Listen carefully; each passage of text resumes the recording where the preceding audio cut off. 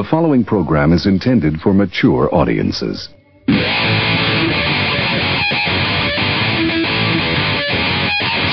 right on my side as my ego becomes a funky child with some words on my tongue. Be like intake a breath and my mouth gets loose. So while I get up and spit, I dream of you.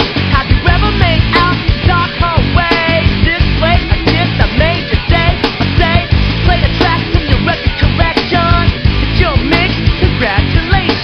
Change a lot of names, All right, everybody, it's Sports and Beer with Friends, episode 7. You know, it's been a while since we've been on the air. We took a little hiatus. Steve had a birthday. Happy birthday, Steve. Oh, thank you very much. You're welcome. And also took a huge trip to Japan. Although from here in Hilo, Hawaii, it's not as big a trip if you're on the West Coast or East Coast of the United States.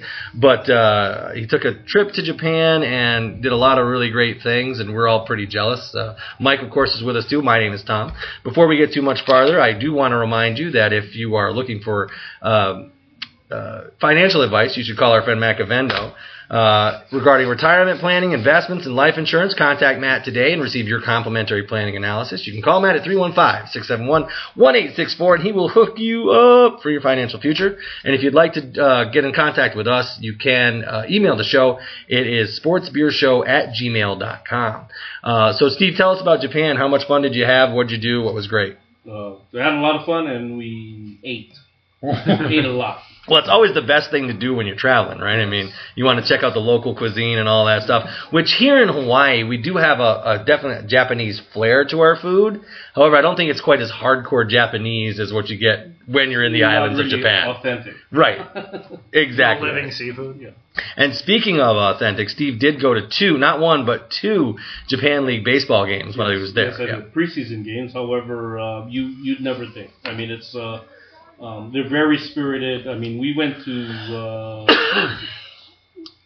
probably maybe the third or second to the last preseason game that the Yomiuri Giants had. Right. If you're unfamiliar with Japanese League Baseball, the Tokyo Yomiuri Giants are basically the New York Yankees of Japan. But go ahead, yeah. Biggest fan base, but you know, and the most storied history, most championships. Yes. However, you would never think it was a preseason game. You'd swear it was somewhere in the middle of the playoffs. Right. That spirit. Well, it's the passion for the game. Like we were talking about it earlier. I think it's kind of really equivalent to like European football. Yeah. The people, they live and die with the club, whether it's preseason, regular season, postseason, exhibition. If they're playing a team from of all stars from the United States, or they're playing against the Chiba Latte Marines, which is what you got to see them against, which is great, right? I mean, we watched it was the Giants and Marines, and Giants actually lost the game, right? But it's just it was great and good great fun for sure. Great atmosphere, and you can bring your own beer. Yes. How's that? How is that? I was going to ask you if the beer and the food was as expensive as it is in State. No, it's not. Yeah, even like the beer that you bought, which is a girl that's toting a backpack full of draft beer, and she's pouring it like in your cup while you're sitting down. Like she's got a Camelback on, like a Camelback. Yeah, nice. That's awesome. Like $5 US. I mean, it's just it's great.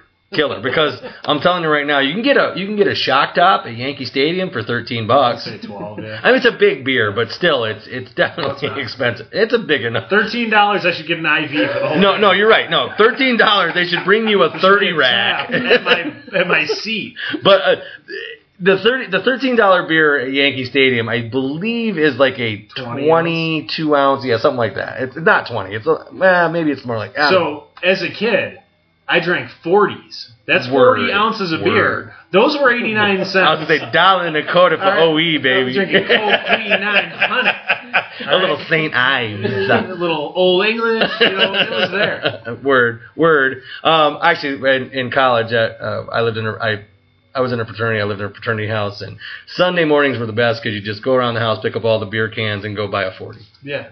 Yeah, hang out, crack it, hang out on the stoop all day. It was great stuff. All right, so anyway, so Steve had a great, and you also went and saw the Hiroshima Carp, yeah? Yeah. Nice. And it was, really great. Paid $9 each to get in there. There were probably a few thousand people, but again, so spirited. I mean, you just where the stadium was full. The whole community is. I mean, basically, if you're from Hiroshima, it's carp. They love their carp. It's the carp. That's hilarious that the Carp is the name of the team. Like, Well, that's not the best team. The best team name is the Oryx. There's the Oryx Blue Wave, but what's the city with the ham fighters? It's shoots. Anyway, one of the teams in Japanese League Base, the mascot is the Ham Fighters. I've fought a ham or two in my Are you day. I usually win. Well, next Sunday's Easter. I bet you Mike's got a scheduled bout against a ham. I'm going to deliver a TKO. It may be a simultaneous TKO. Was it? Ichiro played for the Oryx Blue Wave, right? Yeah. They're from the North Island, Hokkaido. Yes. That's where the Ham Fighters. Okay. The Hokkaido Ham Fighters? Hokkaido Ham Fighters. Hokkaido is like off the beaten path, not big cities, right? Well, it's like the Big Island kind of. Well, no, it's more like the Northeast. Right. It's not Okinawa. Okinawa is kind of like it's like Southwest. Totally out. Yeah, that's way down, way kind of like. So this is like remote. This is cold country. Right now it's freezing. Right. Okay. Yeah. Where was the Winter Olympics? Nagano. Nagano's got to be close to that area, right? It's actually no. No, Nagano's more in the mountains, right? Yeah, it's kind of. Okay. Because all I remember is Hokkaido is one of the islands. Right, but Nagano, the city. All I remember from that Winter Olympics was constantly they're cutting away to a commercial or coming back from a commercial, and they're showing the hot springs with the monkeys in them. Like the Japanese snow monkeys that hang out in the hot springs all the time, which was really cool. But anyway, so good on you, and welcome back, and thanks for coming back, because I know it was kind of hard to get out of there. The food apparently was very great, and I know Steve was looking at me like, so how much can I make this work? Can I get here and stay here? But you got to be able to get sponsored and get yourself a work visa to stay. And apparently you cannot be 50. Well, that's Australia. That's Australia. I'm sorry. Yeah. If you're 50, you're like, nah, mate, sorry. Yeah. Sorry, you passed it already. Your skills are all used up. Yeah. Sorry, we're not going to put you on the Social Security in another 10 years. You can retire at 55 here in Australia, so no thanks, mate. Right, have a good one. So anyway, lots of good stuff in sports going on right now. We were off during the NCAA tournament, which, wow, what a great tournament. I mean, it was really, really good. You know what? The first couple rounds of the tournament, which are generally the highlight, kind of sucked this year. For this year.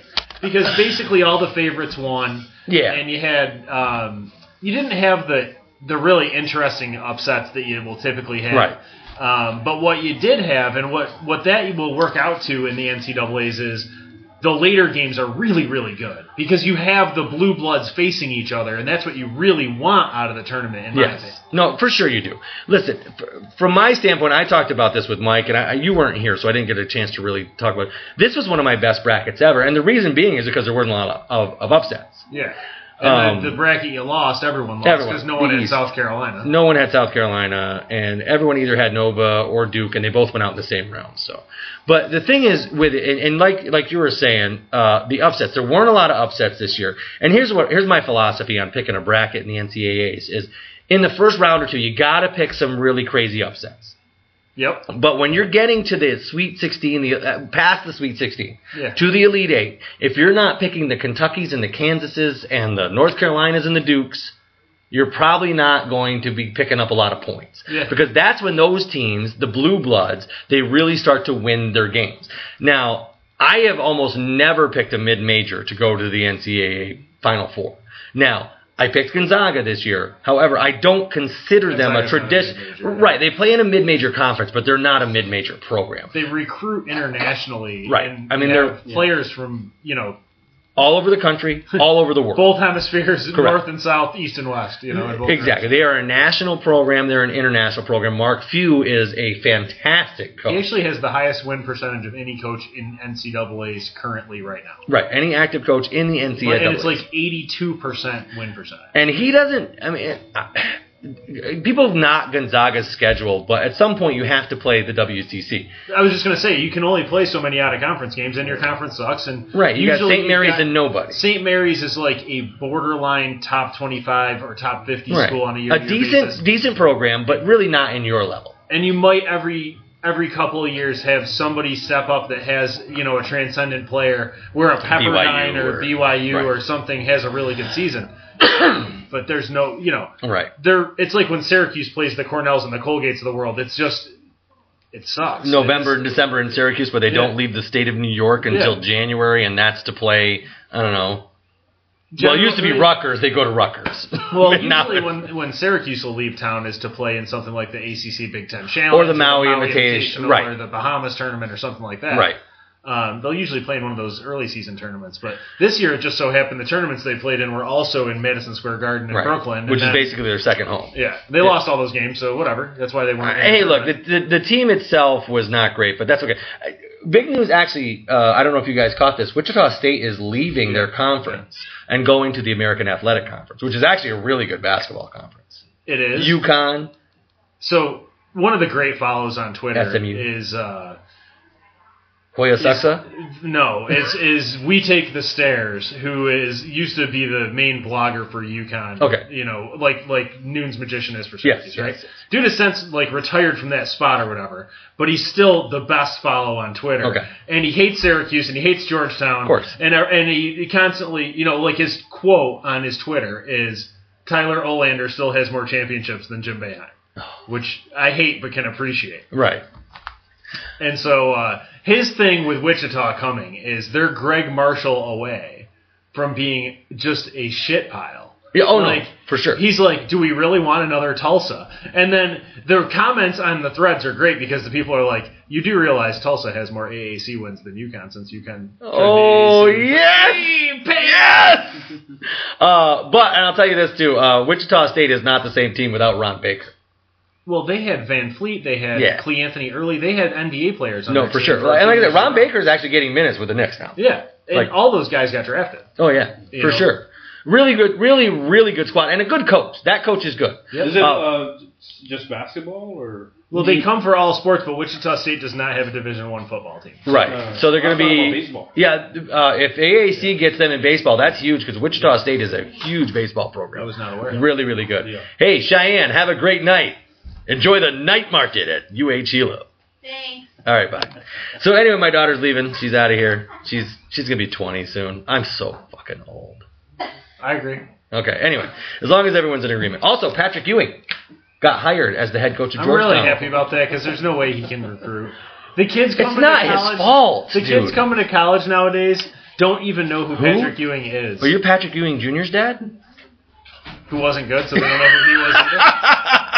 Listen, Pat. Oh, first of all, they're going to be like, "God damn, you're a tall coach." Yeah, because he's the tallest head coach in Division I. I guarantee. 50 pounds. Yeah, he is. Yeah, he is.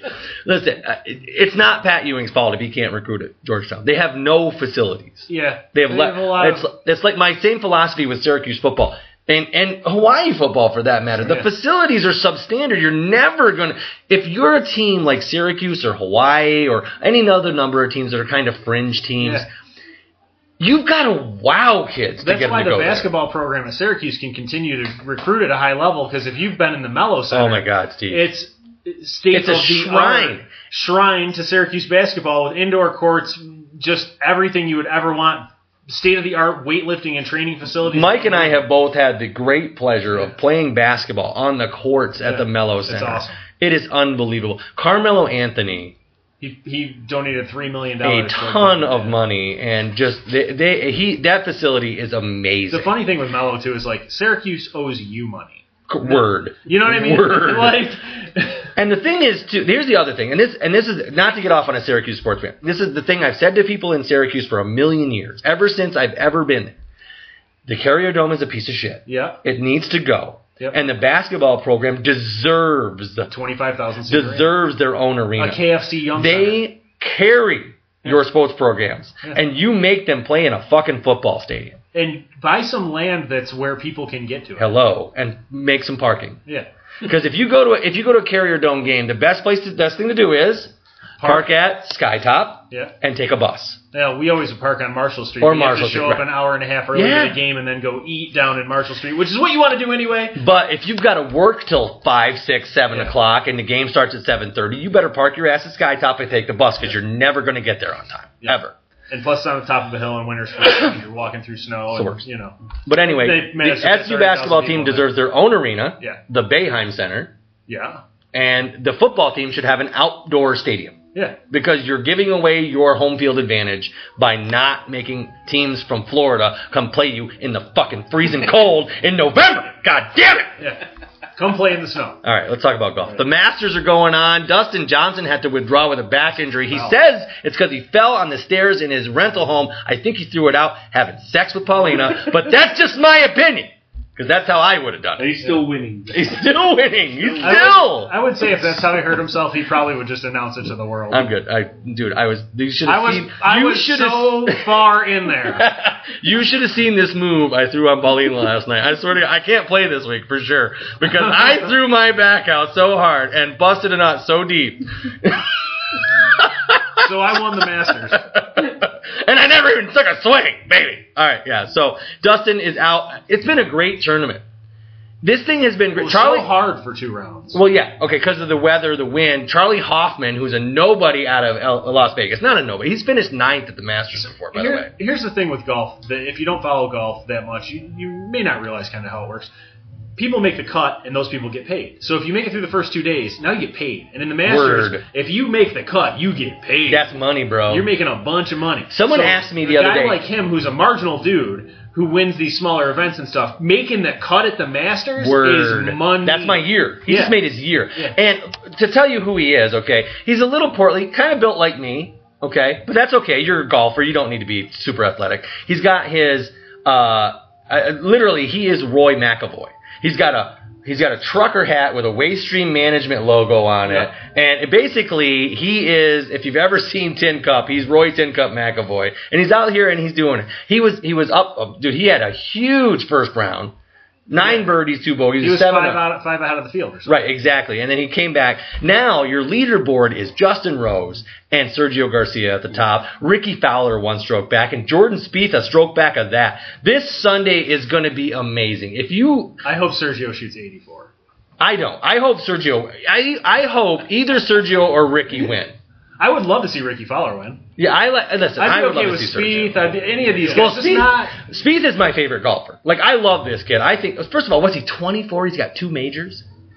What the hell, dude? You never. The thing with golf is forever they're looking for the next Jack Nicklaus. They found Tiger. Now they're looking for the next Tiger. It's like just like guys. It was Jordan Spieth, and then he kind of fell off. Well, he didn't have a great year last year, right? But it was Rory McIlroy before that, and it was. It's funny because I have the PGA Tour golf game from EA Sports, Rory McIlroy, and do they talk about the rivalry between Rory and Tiger? And I'm like, what the fuck are you talking about, dude? Yeah.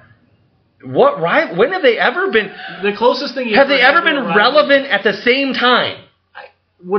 David Duval was really good when he was young, and they tried to make Sergio the rivalry. Mickelson throughout his career. That's the closest thing to a rivalry they've ever had is Mickelson and Tiger. And Mickelson couldn't carry Tiger's jock when Tiger was good. He was so much better than everybody else. There were no rivals. Yeah. His rivals were Jack Nicklaus and Arnold Palmer. Yeah, it was like the greats. Sam Snead. Sam Snead was his rival. Yeah. Exactly. Ben Hogan was Tiger Woods. I think the only guy that was fairly dominant, like right around the time Tiger came out, was maybe VJ. VJ, or maybe Ernie Els. Ernie Els is the other one. He's right there. VJ and Ernie, I think, are very similar players. VJ had like 2 or 3 just spectacular seasons. Well, VJ isn't he's like, to me, he's like, okay, you know Fred Couples, okay.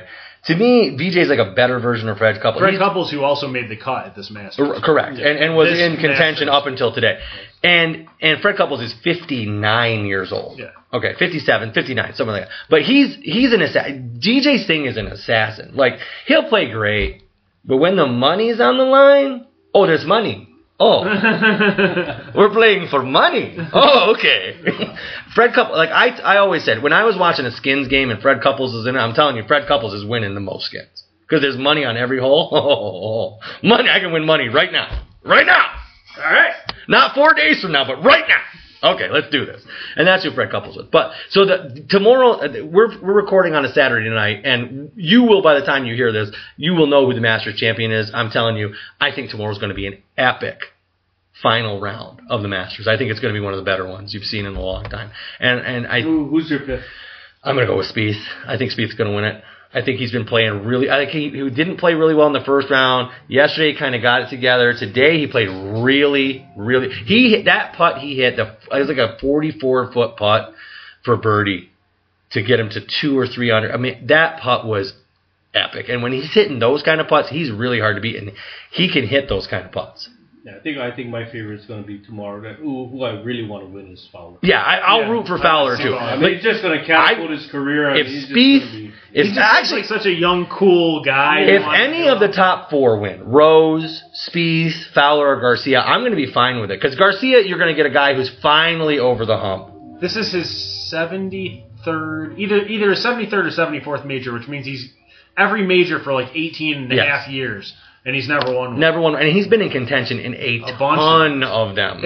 I want to see him go down in flames again. I know you do. It's epic. He's Spanish. He's kind of douchey Spanish. So the thing is, when he's like Pau Gasol, like just shorter. The caricature in a movie, like the bad guy in Dodgeball or something. You know, like if he had a handlebar mustache, it'd be perfect. So like the thing where he used to like address the ball for a minute and waggle around, and like I know he doesn't do it as much. When his swing was broken, I'll never stop hating him for that.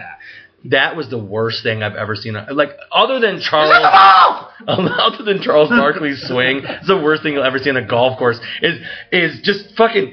It's Garcia just kind of club fucking a ball for 3 minutes while he's trying to address.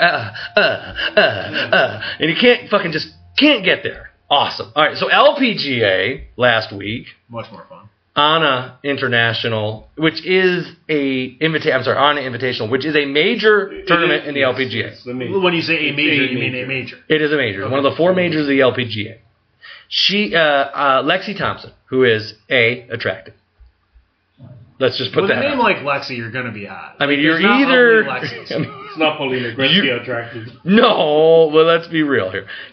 Paulina Gretzky also is not famous for anything other than being Wayne Gretzky's daughter and smoking fucking hot. And IG model. Oh my God! Yeah. But Lexi Thompson, I mean, she's 6 feet tall. She's athletic. She's blonde. I mean, she's got some advertising dollars coming in. Anyway, but she's also a really good golfer. And she had a 2-stroke lead on and it was on the Saturday. And so she wakes up Sunday morning with a 2-stroke lead, and she's playing the tournament. And when she gets, I think it's towards the end of the 4th and final round, she finds out she's just been penalized 4 strokes. Well, it was like 13 holes or something. Because some jerk off saw her make some kind of a mistake on the it was on a TV miss. And it was emailed in. Right, a ball that was improperly moved. So she lost 2 strokes for an improperly placed ball, playing an improperly placed ball, and 2 more strokes for not reporting it. No, for signing an incorrect scorecard. Incorrect scorecard. She lost 4 strokes. Do you know what happened to her that day, Mike? She lost in a playoff. She had the composure enough to freaking birdie the very next hole. Yes. But so wait, lost. the 4 strokes, she's still tied for the lead and went in the playoff? No. Yes. She was actually, after the 4-stroke penalty, she was behind. Yes. Came back and tied it and lost in a playoff. That I did not see. Okay, I heard the premise of it. So, what are your thoughts about Mr. Golf Police? Like, okay, here's it's golf. The penalty is the penalty. And it is what it is. But I'm saying, if there was a Hall of Fame for douchebags, this guy's in. This guy is a shoo-in. First ballot. Unanimous. Yeah. Like, even the Baseball Writers of America will vote this guy in unanimously. Yes. Who the fuck are you, dude? Get the fucking Cheeto stains off your shirt. Give me this, though. What did she do? Like, explain what she actually did, because I didn't see video of what she did. Well, I didn't see it. Apparently, the ball was placed improperly. It was on a green. Yes. She went and picked it up, like you're allowed to do. She put a mark. She marked the ball. Mm-hmm. Picked it up. Did whatever you do. You clean it. You clean the fucking ball. You clean it. And on the video, and like I was saying, in the NFL, it'll be inconclusive. Right, inconclusive. You wouldn't want to prove it. At that angle, it looked like that's like maybe she put it maybe 2 inches, 2 to 3 inches, maybe. Yeah, toward the hole to the way she wanted it. It doesn't matter if you move it 2 to 3 inches further away from the hole. That's cheating. Yeah, I don't even think it was that much. No, it probably was. It really was imperceivable. Yeah. So much so that the people who are fucking watching her on the course don't notice it. They're like the people playing with her. Right? No. Yeah. The officials. I mean, look, you can say, okay, she was off on the side of the fairway and no one could see. She's on the goddamn green. Yeah. Everybody's watching her. Yeah. And no one notices that it's wrong. But I'm sorry, I believe that was 1.3 millimeters too far to the left. Yeah. So that'll be 4 strokes.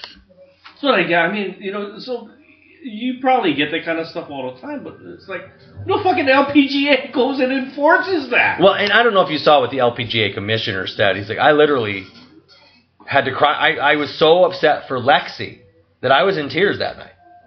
Because it's a rule that has to be enforced, but it's just like... Yeah, but it doesn't. If does. you look at the video and it's inconclusive as to whether she did it, then it's not has to be. Yeah, but in what other sport can somebody Golf call is very punitive. in? It's very punitive. Yeah. Exactly. You're not calling in the NBA Finals. Hey, LeBron traveled in the third quarter at the 4:32 mark. Can you take those points off the board? Right, but I might be sitting on my couch going, that's a fucking travel! What are you doing? Well, if you're not screaming at the TV that it's a travel in the NBA on the other team 4 or 5 times a game, you're just not a good fan. You're not it. Well, you just don't like basketball. You don't like the team. Armando Galarraga, right? Yeah, oh God! Yeah. Hey, where's this guy when my freaking perfect game? How's it? What? Yeah. 30 seconds after the call was made, everybody was like, "Oh fuck, he fucked up." Oh my God! Including the umpire to make the call. He goes into the clubhouse. He sees the video. He comes out and apologizes. I'm so the thing is, in that case, someone from Major League Baseball needs to go. That was the last out of the game. It ends the game. Clearly, the dude was out by 4 feet. Right. Like, it's a perfect game. That's an out. But someone needs to fix that. Similarly to the rules of golf, that's the governing rules of baseball. The umpire's call is the final word. Yeah, but is that in? But since then, LPGA, can you? Are they going to like, okay, well, let's listen to this guy that just sent us a email. Now, the Armando Galarraga play was a very large part of the reason why we have video review in baseball now. The thing is, if that had never happened, you wouldn't have video review right now. Because at the time, in baseball have a very difficult job, and things in baseball more so than any other sport, it's bang bang. And the play at first base, although that play at first base is within a half step probably 15, 20 times. Oh, man. Where literally the ball's hit to the shortstop, the dude runs as fast as he can to first base, and you get him out by half a step. Galarraga, that dude was out by a stride. A mile. A mile. They don't miss that call ever. Ever. Really. Never. When they're off by you get the camera out, and you look at the thing 3 times and go, I think he was wrong. Not... Holy crap, in real time, you missed it by a mile. How did you miss that? Right, exactly. Well, I mean, that angle was probably... Well, that's on to our next, very, very next segment, actually, Major League Baseball.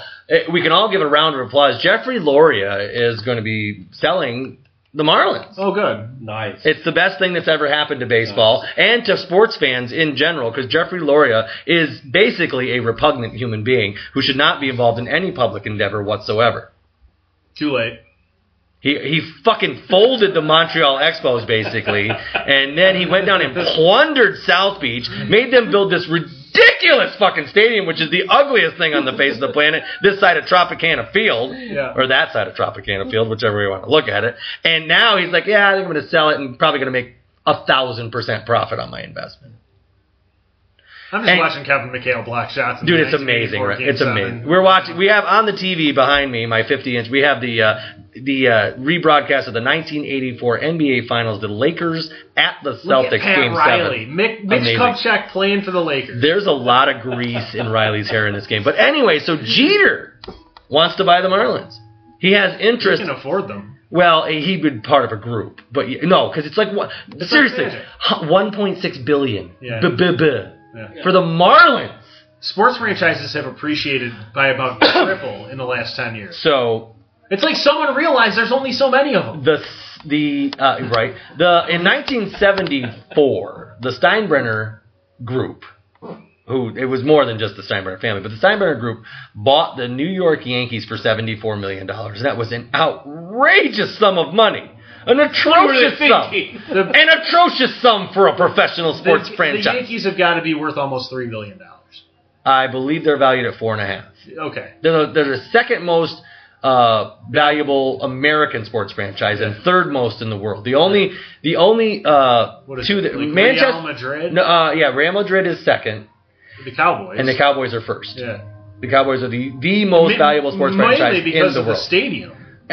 Part of certainly Not mainly, but a large certainly part. a large part of it is the $2 billion stadium that they play in. Yes, and they're worth about $6 billion, and Real Madrid's worth like $5 billion. What about Manchester United? Manchester United is like 4th. They're right behind the Yankees. They're right behind the Yankees. Yeah, the Red Devils. God bless them. But so Jeter's interested in buying the Marlins, and nothing better could happen because the minute he buys the Marlins, they're going to win 4 championships in a row. I'm convinced that Derek Jeter is magic.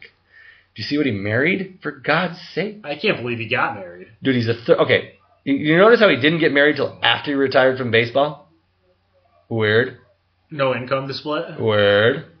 Also, he's not going to 20 cities a year as a single guy, just banging it out all over the country. His hit list is like... Mariah Carey, if there's a Miss Universe 2002. If there's a beautiful woman Jessica in Hollywood Alba, that you're like, I think she Minka might Kelly. be the hottest chick in Hollywood. Jeter's like, Jeter definitely banged her. Jeter's like, I fucked her.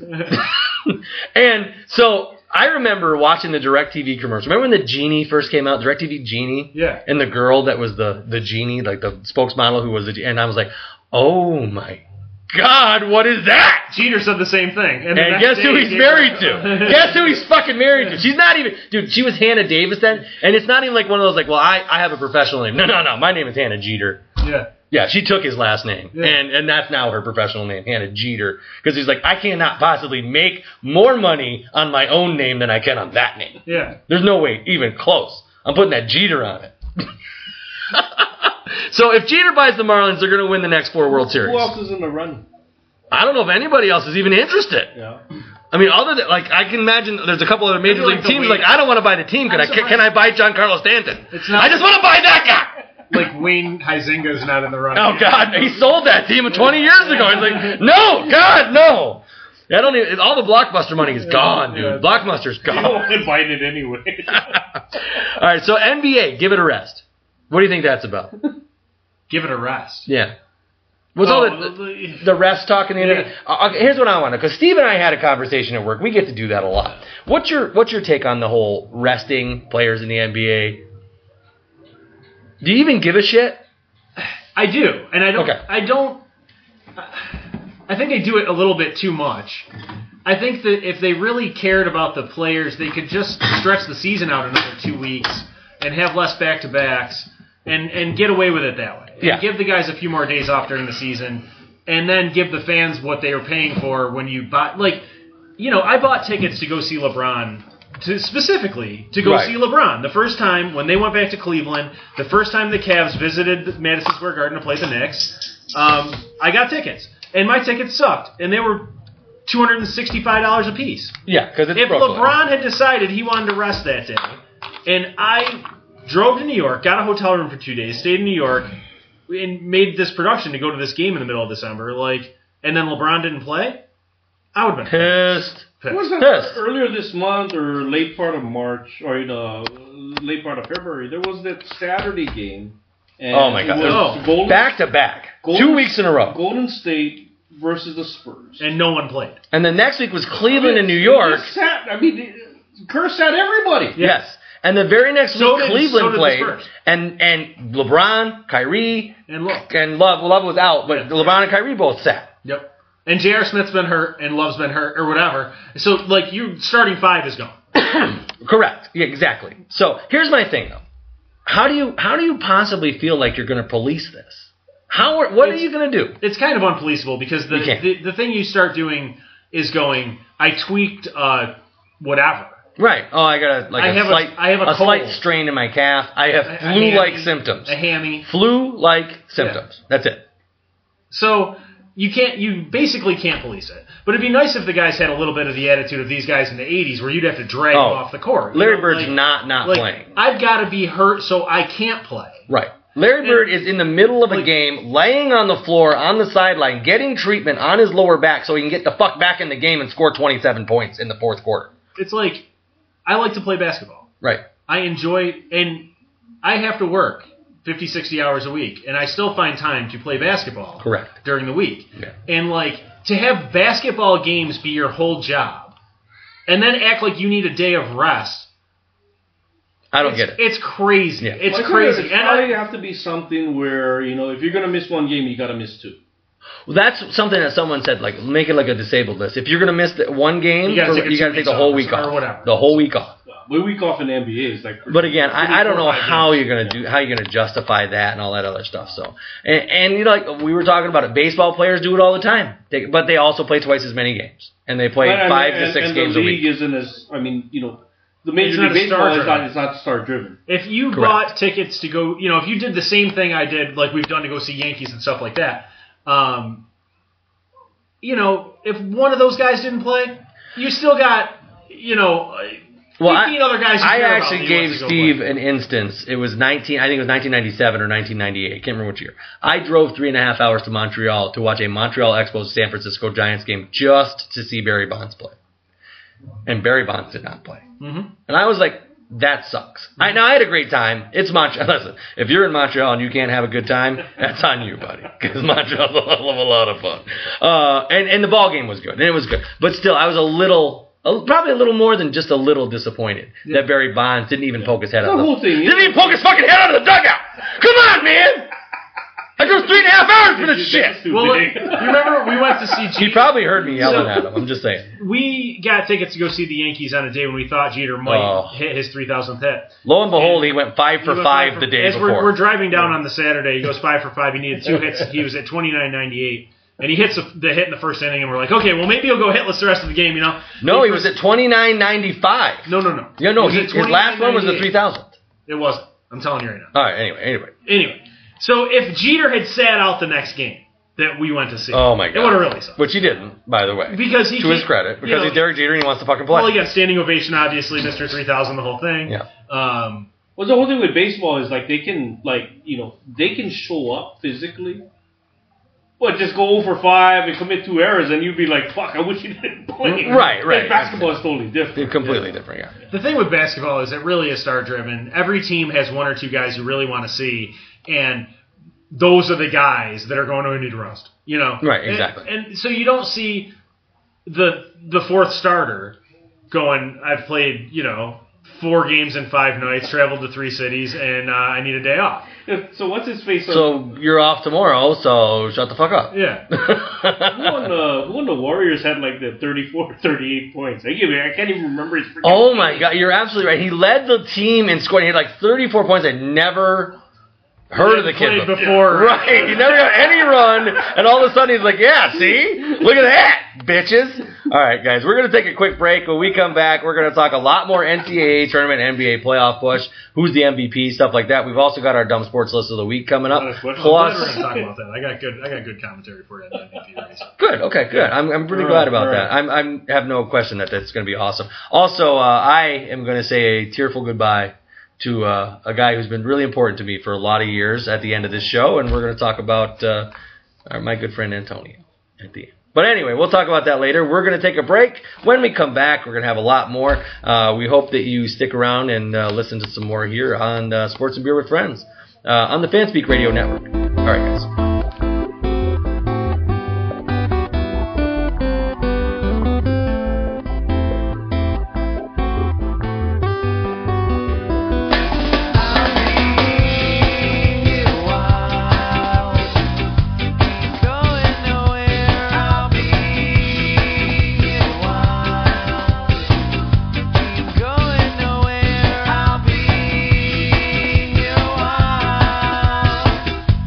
Going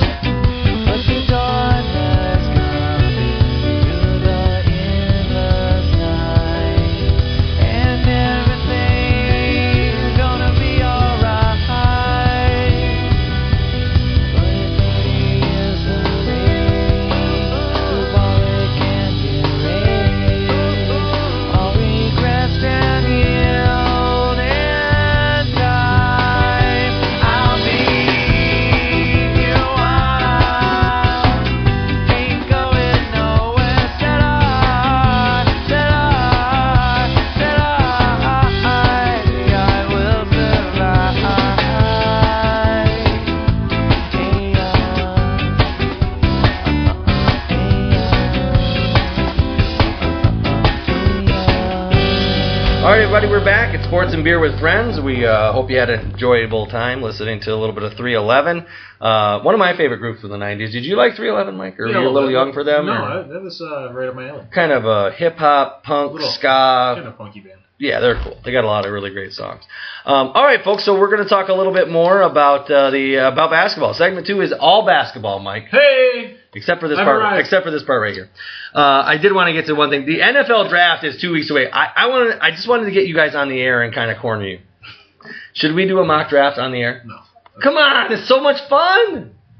All right, never mind. For you, it is. Dude, I'm geeking out right now. I am geeking out right now. I love the NFL draft, but we're going to talk about it. I love right now the NFL draft commentary from people who follow the teams and stuff. It's like, well, we have the 22nd pick, and this is the person we want to pick. And it's like, did you think about who the first 21 going are going to be? Because you're being awfully aggressive there with your idea of who the 22nd pick should be. Well, I'm taking Myles Garrett at number 28. Yeah. Oh, you mean the number 1 overall draft pick? Yeah. From when we were doing assignment football, we sort of befriended some people around the country that follow the different teams, and I follow a lot of those guys on Twitter. And there's some guys with the Saints specifically, and they're like, oh, we're all in agreement on who we should draft, at number 11. And it's like, what if he goes in the top 10? Like, right.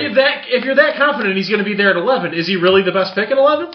Yeah, we get, and the football community, and I will say this, I did just write another article for the first time in forever the other day, but we in the blogger community in football, we do get these, okay, well, they're going to take this one, they're going to take this one, they're going to take this one, so we'll take that one, that's the one that's going to be left, so we're going to take them, and then invariably, something happens. The Raiders pick.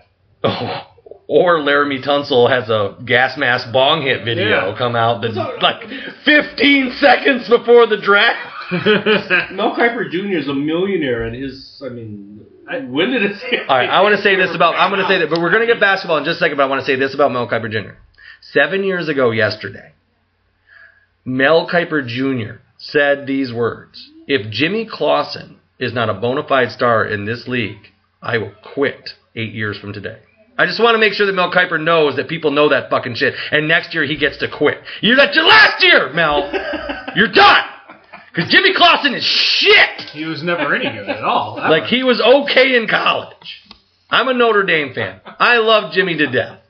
But, man, is he not a pro. I just remember the hype of I want you to know. High school. The reason wwhy Cam Newton wears number 1 is because Jimmy Clausen had taken number 2 the year before with the Panthers. So what the fuck is wrong with the Panthers? No, you give up your goddamn number to the rookie. He gets it, because you're never playing. Ever. You're never playing, Jimmy. So Mel Kiper gets to quit next year. I mean, he not gets to, has to. Okay. Good luck. He has to quit. He said he was gonna. Dude. You don't welch on a bet. You don't welch on a bet. Don't you follow politics? You don't ever. You don't. This isn't politics. This is sports, and you don't fucking welch. I don't care what happened. It's a bad beat. Speaking of bets, so what is and bad beats 8 years from in now? Basketball. Okay. Did you see the 3-pointer at the end of the Knicks game? Oh, no, I did not. Okay, so Knicks. Oh, no, I think I did. Knicks are 12.5-point dogs. Dogs. Down 10. Other teams got the ball. They're dribbling the clock out. Knicks have won. They've covered. The shot clock has point something. Different than the game clock. So dude throws up a 40-footer, it goes in. What? And so they cover the 13. They cover the 12.5 by winning by 13 on a meaningless 3 where he was literally unguarded, dribbling the ball out at half court, just trying to end the game. And he's just like, throw it up, and it goes in. Cover. Talk about your bad beats. If you bet on the Knicks, and if you ever bet on another sporting event again after that, you're just a degenerate. Oh. Because that game is the one where, as a bettor, you got to have the epiphany that you're never going to win. The universe hates me. The universe does not want me to have any kind of gain whatsoever. So I just have to put my nose to the grindstone and earn it. Now, if you bet on the other team, you're like, yeah. You should probably double down. Okay, you can quit your job. Money. Quit your job and just go to Vegas. Money out there for you. Just go to Vegas. You're good. You're good. Oh my God. All right. So NCAA tournament recap. So we were talking about this a little bit earlier. I didn't get into this fact, and Steve, you were gone for the whole thing. We had a pool at work. I think it was the first ever pool in the history of Combine and Nissan, from what I can understand. Everyone who was in it told me they'd never filled out a bracket before in their lives. Well, no one was there. I mean, it's like a lot of new guys. So. Well, no one follows college basketball here. I mean, not certainly no one, not like not you like and I do. Yeah. Steve does, but actually, there's probably like one or two, but that was before any of the other guys were working. Right. So here's the thing with this tournament, and Mike alluded to it. There weren't a ton of upsets. So by that virtue, no 16s, 15s, or 14s won in the first round. Right. I don't think any 13s won in the first round. Maybe one. Did any of the 4 seeds lose? Maybe I don't one. think so. No, maybe one. But anyway, so I can go grab my bracket. This was the best bracket I've ever filled out. Like this was, and I'm usually pretty good at this. I'm usually in this thing. I can attest to this that he is good at this. I won, and I won by a lot. Handily. I had 3 of the 4 Final Four participants, and nobody had the one out of the East. No one picked South Carolina. More people picked. I think it was more people picked Florida Gulf Coast to go to the Final Four than picked South Carolina to go to the Final Four in the ESPN brackets. So I had Oregon, North Carolina, and Gonzaga. The Midwest bracket that Oregon won, I had exactly right. Like I did not miss one game. Wow. Like I should have been forced to pick against the spread in that bracket. I was so good at it. And I had Kentucky losing to UCLA, which didn't happen, but I had UCLA losing to North Carolina. So when North Carolina beat Kentucky, I basically won the tournament at that point. Because Gonzaga beat South Carolina, and my finals was Gonzaga versus North Carolina with North Carolina winning. Basically, I went into the Final Four with, if Gonzaga lost or North Carolina won, I automatically won. I didn't have to wait till Monday. The only way I could have lost is if Gonzaga and Oregon won, and then Gonzaga then had to beat Oregon also for me to have lost. So who was second? Big Fuge. Cody Fujimoto's dad was second in the tournament brackets. He was really good. He had Oregon, but he didn't have him making the final. He had Kentucky, and I know, did he have Kentucky or did he have UCLA? No, I think he had UCLA and Gonzaga. And he had Gonzaga winning the national championship, which they came was pretty close. Really close to doing. Really, really close. It was by far, I think, alluding to your fact, there weren't a lot of upsets, and that's the way I play it. I play upsets in the first round, second round. I'll hit a couple of those. I did have Xavier, but I didn't have Xavier going to the Elite Eight. I had him going to the Sweet 16. I didn't have him beating Zona. But later in the tournament, it's the Blue Bloods. It's the Blue Bloods. I had Nova beating Duke in the regional final in the East. That's the one that no one had. I had Gonzaga over the Arizona, which ended up being Gonzaga over Xavier. I had UNC over UCLA, and I had Kansas losing to Oregon. I literally put Kansas in the regional final and said they're going to lose. Yeah, I mean, that's not easy to do. The thing with Kansas is they typically underperform in the tournament, but when you're a 1 seed, you can kind of only underperform or win it. I will say this. I'm watching Josh Jackson in the first 3 rounds of the tournament going, oh my God, there's no way Oregon's going to beat this team. Yeah. Wow, were they good. And Frank Mason won the Wooden Award, which is great because he was the best college basketball player. Is he going to be a top 10 pick? No.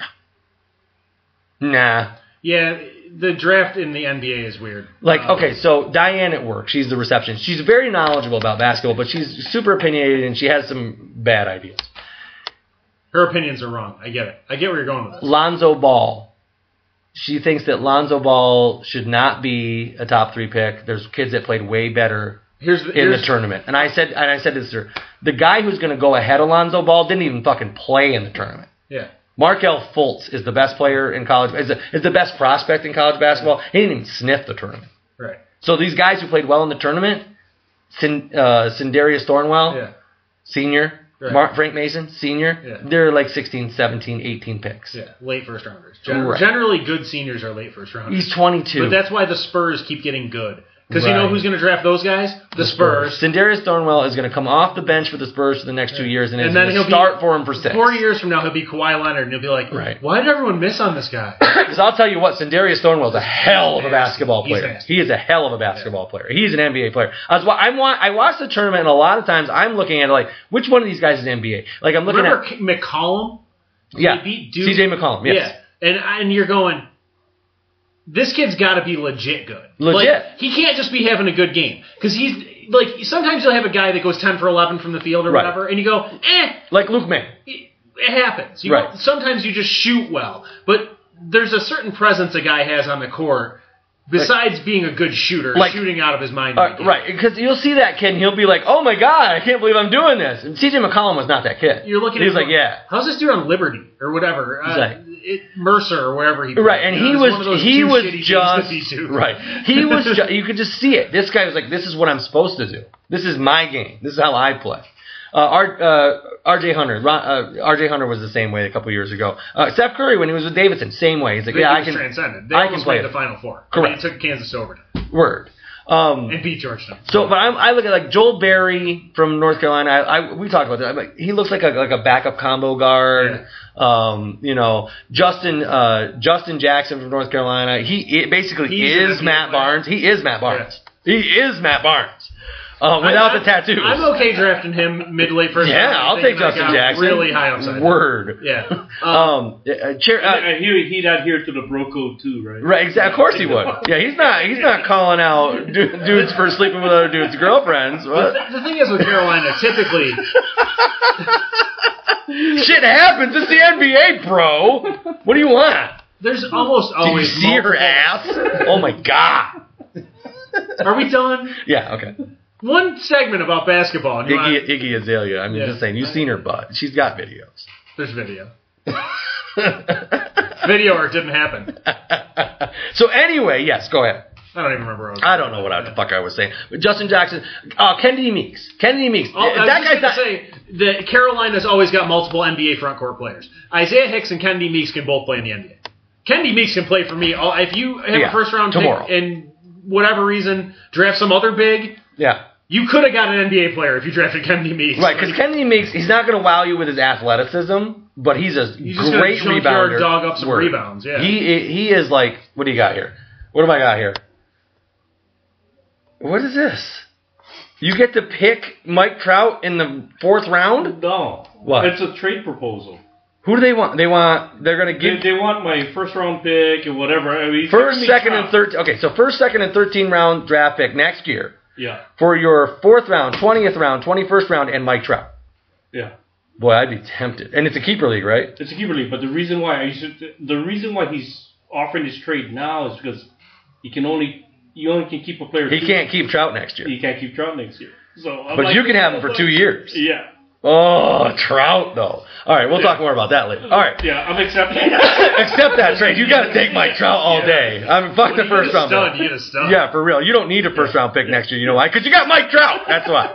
All right. So, like Kennedy Meeks, he's not going to jump. But he rebounds. He's got great position. He understands basketball. He's an offensive player. He's a defensive player. He's going to come off your bench as an NBA player and give you quality minutes as a big. He's 6 fouls. Plus, he's got some offensive ability. Karnowski for the Zags, probably I don't know if a little further down the bench. So the thing with the NBA, but he's 7 feet tall. So Karnowski's big, strong, etc. Not extremely athletic. You need to be athletic to be effective in today's game. Saw what Kennedy Meeks did to him, and Kennedy Meeks is not particularly athletic guy. Yeah. You need to be athletic. Like the big, strong guy of the late 80s, early 90s is not a necessity on your team anymore. Look at the Warriors. They're the best team in the league. They don't have that guy at all. You put Karnowski on the court with LaMarcus Aldridge. LaMarcus Aldridge is going to destroy him. Yeah. Right. He doesn't have the length to score. Like, Karnowski will quit playing basketball after that. and as good as Aldridge is, you could have named worse. He's not the best. Yeah, you could have named worse people. Right. So you mentioned Ball earlier. Yes. And you kind of glossed it over about how he's... I'll tell you what, man. If I'm an NBA executive, there's a lot that goes into drafting 1, 2, or 3. And I'm getting a quality guy in the first 3. Mm-hmm. I'm not drafting that kid. And I'm not drafting that kid. Okay, so you heard what his dad came out and said. I don't give a shit about his dad. No, did you hear what his dad has ruined him. Right. It's for me. And like I said, I think I said this. The thing about when he said about the white kids are the reason my kid lost. De'Aaron Fox dropped 39 on your kid, okay? He didn't drop 39 on Alford. He dropped 39 on your kid, who they had to switch off him because he couldn't freaking guard him. That's exactly what I was going to get to with the LeVar Ball. Is that How is this being accepted? We want to talk about double standards. Yeah. You tell me that a guy comes out. Let's say that if I said the black kids on the team are too dumb to carry us to the next game of the tournament, I am a racist Adolf Hitler. You are a pariah for the rest of my life. You are. You're a pariah. Like, and this guy, it's like, well, that's kind of a shitty thing to say. Right. Well, we were all thinking that, but fuck, dude, play defense. And T.J. Leaf and Thomas Welsh, they're good fucking basketball players. UCLA had the best offense in the country. They're so athletic. Bryce Alford. With 3 white kids starting. Okay. They can clearly play basketball. I want you to take a quick look over your shoulder here. Notice the 1984 NBA basketball World Championship. Hey, look at Kevin McHale, Danny Ainge, and Larry Bird. Just fucking destroying it right now. Destroying it. Here's the thing. I am a very realistic person. And I will be the first person to tell you that, in general, black people are more athletic than white people. What he said is bullshit, though. Because Kentucky beat your kids' lack of defense. Like, in this game that you referenced, it was not the white kids' lack of foot speed. It was your kids' lack of ability to defend the point guard from Kentucky that cost your team the game. I would say that Lonzo Ball had clearly his worst game as a collegiate player. Clearly his worst, offensively and defensively. And his dad put a load of bricks on his shoulders with all the BS he talked over the weeks prior, and Kentucky's full of actual NBA players. That's true. No, that's true. And there's not a lot of those guys in the Pac-12. Kentucky has 7 NBA players on their roster. Even Oregon, who made the Final Four, might have Brooks? 2 margin. The kid with all the blocks. What the hell's his name? Can't remember his. He failed. Got hurt. Failed to box out. Oh, yes, the kid. Right. Okay. He's a marginal NBA player. Yeah. Marginal. Jordan Bell. Jordan Bell. Yeah. Thank you very much. Jordan Bell is a marginal NBA player. Why? Because he's ridiculously athletic. Ridiculously. Not extremely skilled. Ridiculously athletic. Yeah. And apparently does not understand the concept of boxing the fuck out. Twice in a row. Free throw rebounds are not the reason they lost that game. No, but they would have given themselves a chance to win at the end. Very good. Okay, that's all I want to get. Yeah. And Jordan Bell is the reason they're there. Yeah. He's the reason they're there. That's it. Yep. And God bless them. What did they lost by 1, 2? They ended up, I think, losing by 3, but it was because North Carolina made 1, missed 1. They didn't get the rebound. Made 2. They made 1, missed 1, got the offensive rebound, got fouled again, missed both. That's right. And got the offensive rebound again, and both times because Jordan Bell failed to box out his guy. That's what it was. And you owned up to it. He was devastated, and good for him. Yeah. But at the same time, he shouldn't have to apologize because literally he was not the reason. Yeah, he was not. He was the reason they were there. All right, so that was a great game. The finals was a great game. Finals was very good. And then a lot of these guys are going to end up in the NBA. And next year, we're going to be talking about NBA Rookies of the Year, all this stuff. The Celtics are going to be in the playoffs. They're going to get the number 1 pick possibly. But none of it's going to compare to this season. What a season in the NBA. And in particular, when you're talking about the MVP race. Yeah. James Harden is having a hell of a year. And he doesn't even belong in the conversation. Okay, so this is why you're wrong. Okay. So everyone has a hard-on for Westbrook's triple-double because statistically, it's not been done for 55 years. It's only been done once in the history of the league, and it's impressive as all hell. A triple-double is a big deal. And Harden is statistically superior this season to Westbrook. He's averaging 29, 11 assists, and 8-point-something rebounds. So it's like, basically, because Westbrook's averaging 2 more rebounds a game, and you're leading the lead in scoring. You're saying Westbrook's the MVP because he's beating him by 2 rebounds a game when Harden's team is way better. Right. And that's why Westbrook's more valuable, because without his team, without Westbrook on that team, they're a 14-win team. Without James Harden. Now, James Harden's, the Rockets aren't making the playoffs either. I'm not going to argue that. I was just going to say. But they're not a 14-win team. They're better. Right. They have better personnel. Start naming other dudes, okay, and tell me who the NBA All-Stars that aren't Harden. All right. I get that. You're going, well, Eric Gordon's really good. Okay. Well, Eric Gordon. They have a worse roster, and they're not going to get as good a seed as Houston is because their roster's worse. He's not just leading the league in triple-doubles. He's not just averaging a triple-double. He's not just breaking the single-season record for triple-doubles. He's also leading the league in scoring while creating for his teammates and getting rebounds. The only thing that I have is, I mean, like, are they a better team with Kevin Durant still there? Oh, my God, yes. Oh, they might be the best team in the league, but Russell Westbrook's not averaging a triple-double. No. He's not. And he's not leading the league in scoring. So the question that then begs is, if they would be better off with him not averaging a triple-double, is he the most valuable player in the league? That's what I was getting at. It depends on what you think most valuable is. Is he the most, because the most valuable player in the league is LeBron James. Every year. Every fucking year. Yeah. Okay? But is he most valuable? I need to reiterate something about LeBron. For 4 years that he wasn't in Cleveland, they had the worst record in the league. The worst record in the league. Let me say this. Kyrie Irving was there for every single one of those years. And the argument is, but he's got Kyrie and he's got Kevin Love. Kevin Love was the best player on a really, really bad team. Really bad. And Kyrie Irving was the best player on a really, really bad Cleveland team.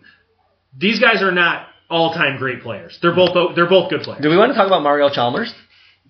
He carried useless Mario players. Chalmers was a fucking all-star when LeBron played for him. Yep.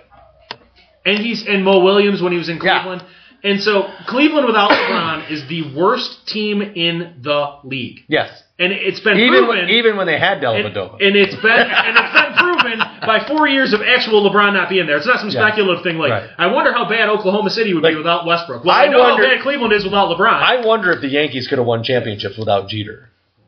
You don't have to wonder that with Cleveland. With LeBron, they're in the NBA Finals every year. Pretty much. Every year. Literally, every year. Since like his third year in the league. He's been 7 years in a row in the finals. Right. The other thing is, without LeBron there in Cleveland, they were able to build a team with all those draft picks. Right. Because they were so bad. They drafted Tristan Thompson like fourth one year, which is a huge reach. Kyrie first overall. Exactly. Yep. If you're still there, they're not there. But think about this: they had the first pick. They also picked the first pick. I want to mention.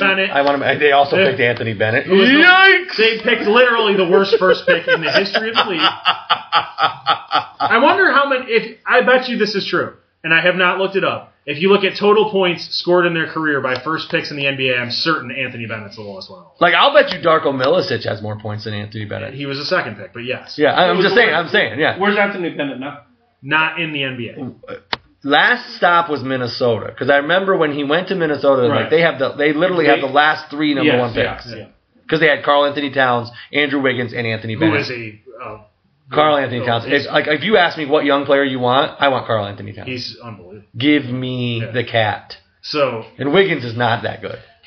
I think I'm always of the opinion that LeBron is year in, year out the best player in the league. I understand how the MVP works, and LeBron doesn't win it every year. Jordan didn't win it every year. The best player doesn't always win it. Correct. This year it's James Harden. But who's going to win, Mike? Westbrook's going to win. Okay, and it's the Miguel Cabrera effect. Yeah. You win the Triple Crown, you get the MVP. Right. Like you average a triple-double for the season and break the triple-double record and lead the league in scoring. It's very, very hard for people. Did he break the record? Oh, yeah. He has 42. No. He has 42. Did he have 42 today? No. No, he's stuck at 41. He made it so if he doesn't score or anything for the rest of the season, if he goes trillion... All zeros? Yes. He's going to average, and he's tied the record. He's got two chances to break it, plus he doesn't have to. He can just literally stand on the corner of the court for 40 minutes. That was yesterday when he doesn't have to do anything to average a triple-double. So I thought that was a pretty cool interview question after the game. So he goes 6 of 25 in the game. He shoots 24%. Misses his first 11 shots. Very, very Iverson-esque. Well, the reporter 2 for 11 from 3 points. The reporter says to him, "Were you out there just trying to get assists to get the triple double record?" And he goes, "Dude, I was 6 of 25. What the fuck else was I supposed to do?" I mean, good on you, Russell Westbrook. If you're looking for a basketball player who's just going to keep it 100 all the time, that was his exact quote. It's Russ Westbrook, for sure. I like him a lot because he is that guy who is real Yeah, I agree with that. But he's also not obnoxious. I like Russell Westbrook. This is not any way a knock on him. And I think he's a great player. And to point out another positive, their record when he had a triple-double versus their record when he didn't have a triple-double, him having a triple-double has a clear correlation with OKC winning they don't win games very much. Literally, they're winning something like 75% of the games where he has one and losing almost 75% of the games where he doesn't have. Like when Steve Adams is really involved, it's not good. Yeah. They just don't have a lot of talent. Victor Oladipo is probably their second best player. The problem is they let Ibaka and Durant go. Well, the problem is they couldn't keep Durant. Not that they let him go. They didn't want to pay Ibaka like max contract money, then because they needed money for Westbrook and Durant, and then Durant leaves. They might as well have paid Ibaka the max. And here's the problem with Oklahoma City now. When you're trying to recruit a free agent to come there, and they're like, hey, come on down to the facility. Hey, where is it? Oh, it's in Oklahoma. All right, no, I'm going to go check out L.A., and I'm going to check out New York, and I'm going to check out Miami. And Chicago. Yeah. And then I'll go to if I get past all those places, I may come to Oklahoma City. And the other thing is... But you're really close to Dallas, so I might just go there. Of the players who you really, really want to play with... Right. Is Westbrook one of those guys? I don't know. Because he's balling. His usage rate... So, super if you high. understand usage rate, Ken Pomeroy's website, like, the percentage of plays where you either originate the offense or finish the offense. In other words, you either are the passer... The catalyst or the... His usage rate is... ridiculous. The highest in the league by a ridiculous margin. I wonder if it's not the highest ever. It's probably the highest in the history of the league. I don't remember. So, I mean, Harden's got to be fairly close. Oh, no, Harden's really close. So Harden's second, right? But by like 5% less. Like a which lot. Is a stupid amount. So you're saying like, I want to say it's like 42% of the possessions. Right. It might even be higher than that. It might be. That Westbrook either is the guy taking the shot or the guy making the pass that results in the shot directly. Like, you want to talk about is like you have the ball the whole fucking game. Right, you want to talk about a guy 30% dominating the ball. No one dominates the ball like Russ Westbrook. Games where he had a 60% usage rate this year, he had the 59 points the other day. He had 59 points in like double-digit assists. His usage rate was in the 60s. Yes, that was literally the highest amount of points by a player recording a triple-double in NBA history. In the history of the league. All right. Let's take got the ball to himself. Yeah. I mean, could you get an assist for that? Because if he could, I think... Self-passes would be a thing. I think Russ Westbrook would be throwing it off the backboard constantly. All right, guys, we're going to take another break, and then when we come back, we're going to tackle our dumb sports list of the week. Man, we have done some doozies, but boy, oh boy, you guys are going to love the top 10 on this one. This week, we're going to look at the 30 greatest NBA players ranked on our favorite website, NewArena.com. We love this place. I'm really glad that I did not look at the rundown. All right, you're going to love it. You are going to love it. All right, guys. We'll be back in like 5, maybe 6 minutes. Don't worry about it. We'll be right here.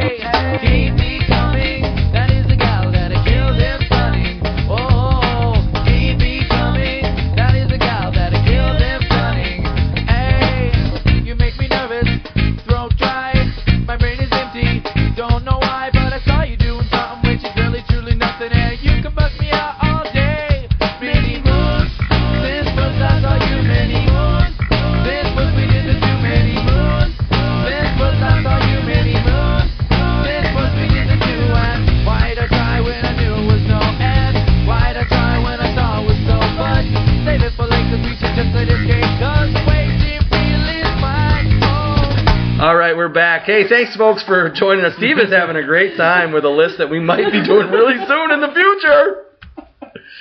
If you've never checked out the newarena.com website, let me just tell you, if you want to... Okay. See some poorly researched lists. It's like clickbait central. I mean, it's like the worst of the internet. Like, we might be part of the worst of the internet, okay, because we're just this stupid internet radio show that really no one listens to, but we're having a hell of a lot of fun and getting really drunk on a Saturday night. I don't know how, like, the hierarchy is in that type of thing, but, I mean, I don't know if you sit in front of an editor or whatever. They just or just they send in their stories and they got this click go. And the guy's like, this list makes too much sense. As a former redo it. No one's gonna click on this shit. This makes too much sense. You've left nothing to As a former blogger, basically what someone's looking at is this spelled right and are any quotations cited correctly? Because we'll just go with it. All right. So this week on newarena.com, we've stumbled across a story that's called Ranked in all caps. The 30 greatest players in NBA history from number 30 to number 1, as if you would do it any other way. We're going to kind of meander through it. We're going to start at 26, and we're going to 17, and then down to 30. Like a snake draft. Right, we'll do a snake draft. So they're ranked from number 30 to number 1, or is that from hashtag 30 to hashtag 1? Well, I got hashtag 1. I mean, if they got hashtag number 1 wrong... Listen, we talked about it earlier, and we all know who it's going to be, and he's not as great as he was made out to be, but he's still the greatest of all time. Yeah. He's still, and as a person who recalls him as a college sophomore, hitting big shots against Georgetown. Yeah. Word to bird, Sleepy Floyd, oh, what'd you do, son? But he's not as great as all that. He isn't the god that people make him out to be. However, he is the greatest basketball player of all time. We're going to start with number 30. And this is the guy who we've already... This is where the list starts fucking up. We're watching him in the background right now. There he is. Well, hey. Number 30 is Kevin McHale. And Kevin McHale is kind of a polarizing figure because you want to talk about a guy who's 6'11", and so unathletic. One of the best post-offensive players in the league, in the history of the league. And as an offensive player in the post, and really as a defensive player in the post, too. Yep. He's an excellent defender. Long arms. Really long arms. His long arms did it. Was his wingspan like more than Durant's? Durant's is like pretty close. Durant's is 7'4", 7'6", and he's 6'11", but he's 6'11" because he has no neck. No, I'm serious. If Durant had a neck, he'd be 7'2". He has no neck. His shoulders are 4 inches wide, and he has no neck. I mean, funny but true. Tell me it's not right. Yeah. Okay, if he had a neck, he'd be 7'2". He's kind of like Elton Brand. Elton Brand was the same. He was 6'9", but if he had a neck, he'd be 6'11". He had no neck. Kevin McHale, however, does have a neck, but he also looks like your weird uncle. And he wears really short shorts, which is kind of creepy because you think his balls are going to pop out. But Kevin McHale is one of my favorite basketball players of all time because he's just not the kind of guy you look at. If he wasn't 6'11", you're like, yeah, that guy's an awesome athlete. Kevin McHale's a great athlete. Kevin McHale was a fantastic hockey goalie until he grew himself out of the position. When they was like 6'6", they're like, dude, you're 16 years old and you're 6'6". I don't think this is going to work out for you. I'll just say this: he's the last guy on the list, and when we get down to the list, there's going to be guys where we go, "How is he not on the list?" Right, and Kevin would McHale have automatically bumped McHale out. I would be okay if McHale was more like 26 or 25 because he was so great and he was on great teams with great teammates. I'd be okay if he wasn't on the list, and I'm okay with him at 30 because he could be in the argument. It's fine. Kevin McHale was voted. When they did the 50th anniversary team, he was one of the 50 greatest players in the history of the NBA. So he's not far off of this. Correct. That's basically what I'm saying. So 30, I mean, you can make the argument, and I'm not going to kill you over it. I love Kevin McHale for a lot of reasons. He's Irish. He's played for the Celtics. He's this big, goofy white guy who would just score on Akeem Olajuwon, and you're like, how did he even get the freaking shot off? Yep. And he's like dropping these rainbow shots, and he plays defense, and he was always an effort, and a hell of a basketball coach for the Rockets, and a really great commentator. Just a great all-around guy. All right, so Kevin McHale. And in this is the picture I was talking about. You recognize that guy. All you got to do is see the chin. That's it. Ronnie Cycli. In the picture on the website, newarena.com, he is posting up Ronnie Cycli, which he probably did religiously for like 6 years. And Ronnie Cycli was a good pro, by the way. He was, yeah. Number 29, Chris Paul of the Los Angeles Clippers / New Orleans Hornets. Number 29. I would also not have Chris Paul on this list. I probably wouldn't as well. Yeah.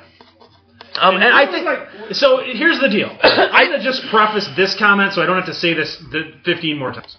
No offense to Chris Paul. Correct. Because he's a great player. Word. There's definitely 30 people. Chris Paul might be the last of the great point guards. Like, literally. Like the traditional... What about your boy Lonzo?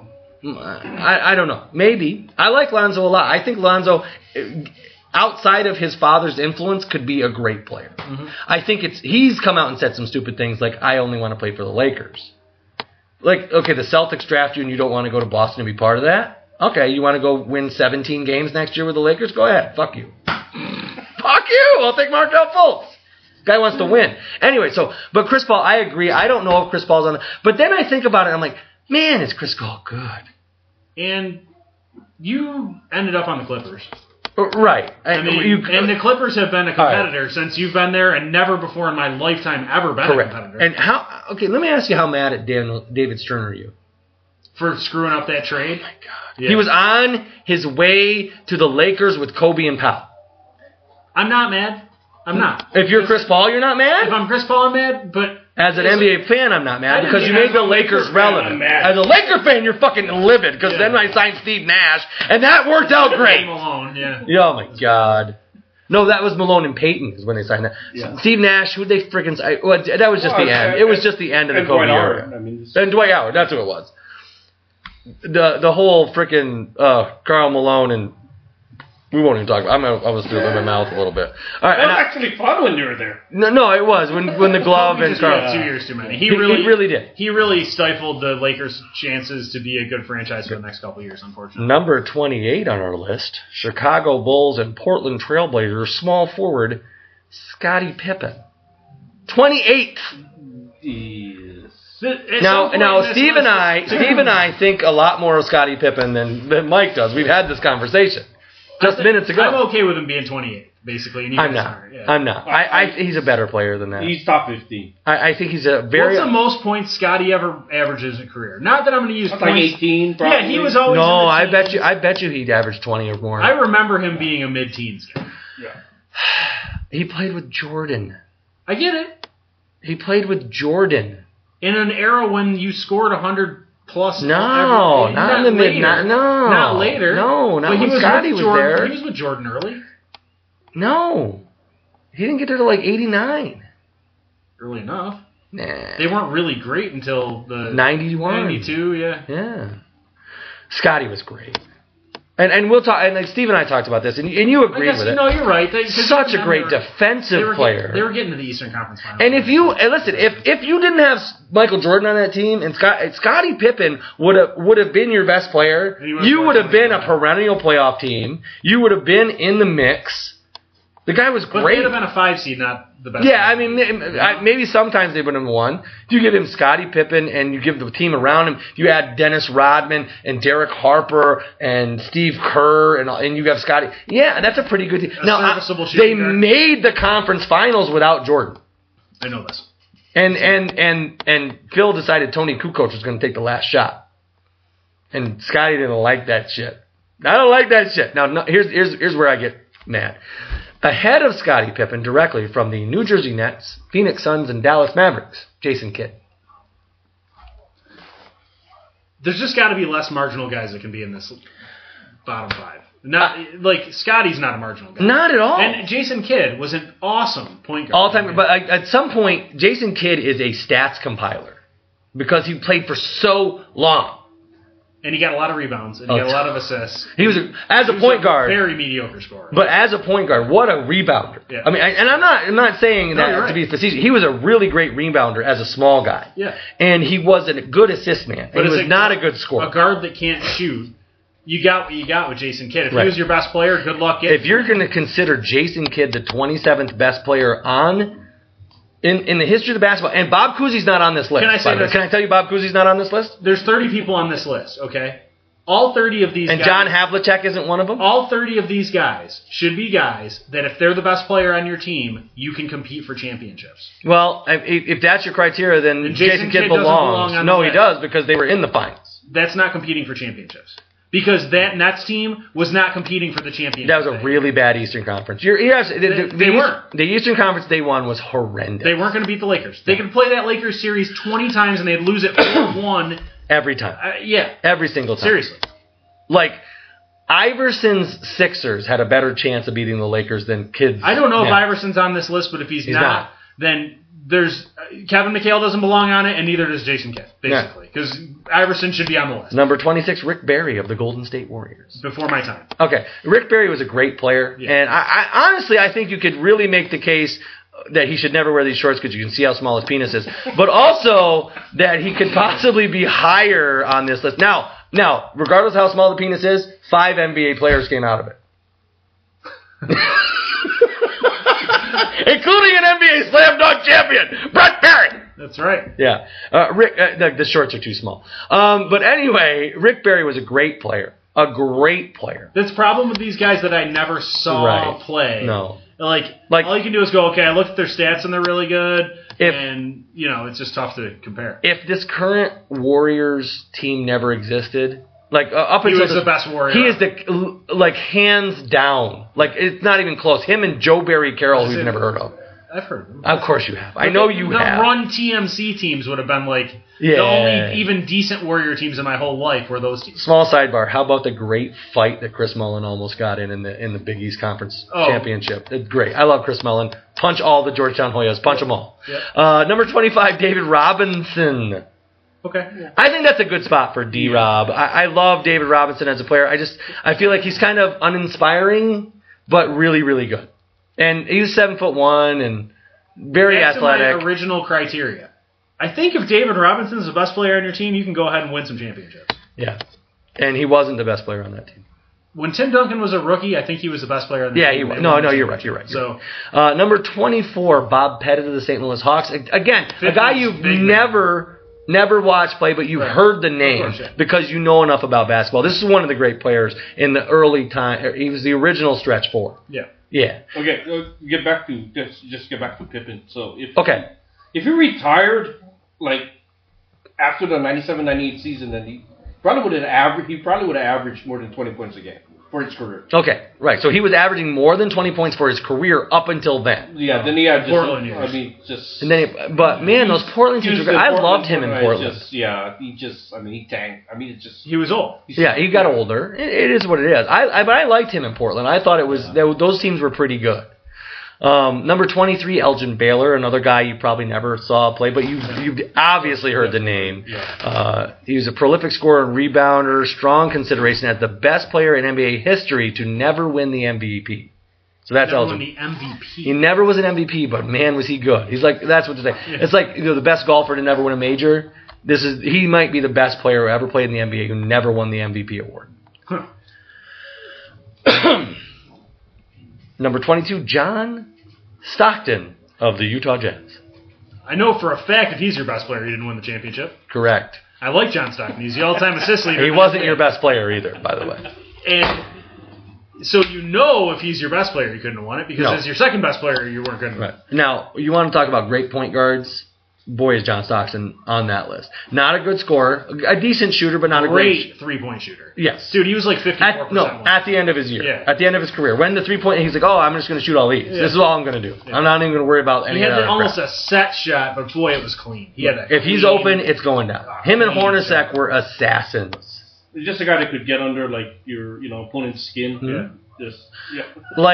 They call Tim Duncan the big fundamental. Well, this is the little fundamental. There's no question. He was the best. He was the most fundamentally sound basketball player I've ever seen in my life. He was a good defender, but not a great defender because he was only 6'1", listed at 6'3", but 6'1". Sure. And you just couldn't break his dribble. So you couldn't get him off the dribble. This is more splitting hairs too, but I don't know if he's one of the 30 best players of all time either. I think he is. I think you have to put him on the list because he is the all-time leader in assists in NBA history. All-time NBA great. Yes. Okay. Doesn't mean he has to be in the top 30. That's it. Okay, I understand. Yeah. Number 21, Kevin Garnett. I'm good with it. Okay. I would probably like to see him a little bit higher, but I'm not talking monumentally higher. Maybe 18. If he'd have been 30, I'd have been okay with it. Oh, no. I understand how good Garnett was. Believe me. He wasn't even the best power forward of his era. All right, just for the simple fact that he's made the most money. Okay. Is he a different player than Tim Duncan? He's more Dirk Nowitzki than Tim Duncan. But he's I don't know. I mean, defensively, I think he's just the best big man of the last, 15 years. Defensively. Okay. Well, let me put it from a team defense standpoint. From a team, he's a great leader. Great. That's it. Okay, that's probably more. That's probably more what I mean. Yeah, that's probably more. Gives his guys up. No, holds his teammates accountable. You're not getting away with being lazy out here. We're playing defense to win a championship. We're not going to be lazy on this end. He's also a guy that as his career progressed, he realized his deficiencies and got better at other things. He became a really, really good mid-range shooter. 18 foot. Yeah. When Kevin Garnett is teeing up that 18-footer and the ball's 2 feet above his head, it's going down. Yeah. It's going down. And he made Big Baby Davis cry in a huddle. Yeah. And then Big Baby was his teammate, making his teammates cry. That shit ain't right, man. It's a shame what Marbury did. Early in their careers. If they could have stayed together, that Minnesota team could have had a chance to compete for titles. Fucking Knicks. So, again, back to my original premise, Garnett can be your best player. I know he didn't win titles. He won the one in Boston. Oh, no, he did, yes. But he didn't win. Huge reason. When he was clearly the best player on his team, the leader of the team, they weren't winning titles. Right. But he could have been. Number 20, the logo.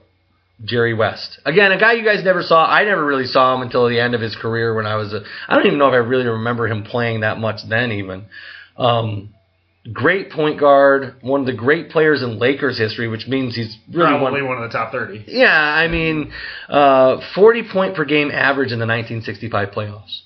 In the playoffs, not the final, the playoffs, the entire playoffs. Everything I've read and seen about Jerry West would lead me to believe that he clearly belongs in this conversation. Yeah. Number 19, just ahead of Jerry West, Dirk Nowitzki. Well, based on the fact that he just eclipsed 28,000 points. He's clearly the best international player to ever play the game. Yeah. If you don't consider Tim Duncan an international player, that's a kind of a gray area. It's the U.S. Virgin Islands. Right, and he played for the U.S. in the Olympics and all that stuff. So I kind of don't think of I think of Tim Duncan. He was a college player in the U.S. He was from a U.S. territory. I kind of think of him as an American player. I do too. Nowitzki is clearly the best international player of all time. Detlef Schrempf can't carry his jock. No. Drazen Petrovic had a chance to get there if he hadn't died at such a young age. Yeah, it is a shame. I don't think you can argue with Nowitzki. And he's gonna. He's still doing it. And he needs to retire. He does. This is it. Him and Romo going out together, go do it, man. Your last game together, Romo's on your team. That's kind of cool. It would be great. All right. So Nowitzki's number 19. Number 18, Isaiah Thomas. See, I don't think Isaiah Thomas is better than John Stockton, though. Okay. I mean, he won 2 titles. I understand. The back-to-back titles speak volumes. I know you don't want to put too much on championships, but Stockton did not win one. No, there's a really good reason why he didn't. Yeah. They didn't win one in the 2 years in between either, though. Well, it's because they had to deal with Akeem and the Rockets. When there's always somebody better than you. I understand. Not one of the top 30. I get it. I get it. Well, we couldn't win the title because there was always better players than us. Well, guess what? Now, and I like Isaiah. I don't particularly like Isaiah. No one does. I can't stand Isaiah Thomas. He ruined the New York Knicks. He's a jerk. But he's right where he belongs on this list. I don't think he's 18th. I think he's a little bit lower than that. I think he belongs on the list. I just don't think he's 18th. I don't know. We should have probably researched career statistics and stuff. It makes, fuck him. Number 17, Charles Barkley. Is a freaking beast. 6 foot 6. If you think that's true, you're fucking crazy. For a guy to lead the league in rebounding at 6'3" in the NBA is just an absurd feat. Barkley used his incredible lower body strength, a.k.a. booty, to become one of the best rebounders in league history. Oh, are you reading the quote? Yeah. Don't let the weight and the Krispy Kreme donuts fool you, though. Charles was a force in the open court. He absolutely was. When he was with the Sixers, he could get out on the break. He was athletic. He was fast. He could get up. He could do all that stuff. At the end of his career, he became a three-point shooter. Yeah, he did all those things, yeah. Got away from the round mound of rebound. I mean, this is just another guy that, shoots Michael Jordan's number one because, he stood in the way of all these guys. Where Charles Barkley, Patrick Ewing, These guys should have rings. They're that good. Jason Kidd. I don't know about Jason Kidd so much. He got John Stockton, Karl Malone. Karl Malone, which we'll get to in a minute. Yeah, these guys should all have rings, but Jordan stood in their way. Number 16, Dwayne Wade. Way overrated. What the fuck are you talking about? Yeah. What are you talking about? Yep. Yeah, Pippen's spot. Right. If Pippen's 16, I'm like, all right, I'm good with that. Dwayne Wade? Yeah. Okay. Where's the guy from? He lives in fucking Miami. So, Marquette, Wisconsin. Here's the thing. I said this before, and I didn't think I'd have to repeat myself. But no offense to these guys, because they're great players. Dwayne Wade's not one of the 30 best players. Oh, my God. You know? Okay. I'm going to go right on to the next one, because this is egregiously low. The fact that these two could be back-to-back it shows some of the absurdity. Number 15, Karl Malone. I would assume that you're not going to get to anybody ahead of him that I go, damn, Karl really belongs ahead of this guy. That's my only argument. Okay. I'm going to guarantee you that you're wrong. Okay. But, again, all the respect in the world for Karl Malone. He's amazing. Number 14, Moses Malone. Okay, did Karl belong ahead of him? Yes. Probably. He's the number 3 scorer in the history of the NBA. Yeah. I didn't think they'd get to in the top 14 somebody I would have an argument with, to be frank with you. And Moses Malone. Great player. Yeah, great player. But is he better than Scottie Pippen? I don't think he belongs in the top 30. Right. Yeah. Like, just like, I'd take McHale before him. Yeah. I'd take Jason Kidd before him. I'd take Iverson before him. I would certainly take Iverson before him. He's not on the list. Could I mention that John Havlicek is not on this list? Wow. Bob Cousy on the list? No. No, he said that. Also not on the list. There are exactly I'm assuming we're going to two players who played their entire career with the Celtics on the list. Kevin McHale. Bill Russell. Oh, I'm sorry, 3. You're right. I'm sorry, 3. Larry Bird. And Larry Bird. Yeah. Number 13, Julius Erving. That's probably where Dr. J belongs. Yeah, I'm with it. He was also a guy that his importance was beyond his basketball team. And if you're making this list in 1988, he's probably third. Yeah. Yeah, he's probably third. Like, Dr. J was Jordan before Jordan. Yes. And he carried the ABA. Yes. And he was a huge part of the ABA and NBA merging. He's one of the players that legitimized the ABA and said, okay, we need to fold this in. Yeah. So his historical importance puts him where he is on the list. Like, him being in the ABA got the merger. Like, because we want that player. Yeah. And we want that player and that player. Artis Gilmore, Moses Malone, a couple other players, but really, Julius was the guy. We want to market Dr. J. We want that guy. Yeah. And we want him on the Sixers. Yeah. We don't want him on the Nets. Number 12, Oscar Robinson. I believe it's Robertson, but okay. I said Robertson. Okay. I thought I said Robertson. It's not Robinson. It's Robertson. The Big O. Cincinnati Royals, Milwaukee Bucks. I'd be curious if he hadn't have been for the last 55 years the guy who averaged a triple-double. He's more than that. How we would talk about him, because that's such a huge thing. When you talk about him, it's the main thing you talk about. Before Magic Johnson, he is the guy that's the best point guard in the history of the league. Yeah. Before Magic, before John Stockton, before a lot of these other guys. You want to talk about the best guard, it was Oscar Robertson or Bob Cousy, one or the other. Bob Cousy's not on the list. I'm saying. I'm jaded. Number 11, Hakeem Olajuwon. Hakeem is the first or second best center I've ever seen play, between him and Shaq. Right. So, I mean, Kareem. Kareem is amazing, and we talked earlier about the skyhook. Kareem's legacy is, my skyhook was unblockable, and I played for 55 years, so I scored more points than everybody. He's on the list, right? He's going to be ahead of... I was just going to say, if he's not in the future on this list, I'm going to be disappointed. But as far as the guys who played the majority of their career in the years I remember watching, Hakeem and Shaq. If you were a little bit older, you would say Kareem. Yeah. Kareem. Because Kareem was that good. Number 10. We're starting off the top 10. San Antonio's own Tim Duncan. And that's a great spot for Timmy. He belongs in the top 10. And I think number 10 is the perfect spot for him. Because he's not a top 5 guy, but man. 5 titles. Wow, is he great. Yeah. And just such a great basketball player and could do it all defensively, offensively. He was a good passer. How much titles did Robinson win before Duncan came? 0, I believe. Yeah, okay. I'm pretty sure it was none. Yeah. Just saying. All right. All right. He was also on the list, but Bob Cousy wasn't. Number 9, Bill Russell. It's got to be too low. I mean, the guy won 10 championships. Or 11. 11. I'm sorry, you're right. 11 in 13 seasons, including one as a player coach. Bill Russell is the greatest defender in the history of this league. He literally changed the way basketball was played. At number 9, you've arrived at guys who have an argument to be number 1. Yes. He's too low. Way too low. Because there's an argument Right. that he's number 1. Directly ahead of Bill Russell at Should be number Wilt 8 is Larry Bird. It should be Wilt Chamberlain because the two of them should be next to each other Right. on the list, one way or the other. And I think Larry's low. There's a better small forward in the league right now than Larry Bird.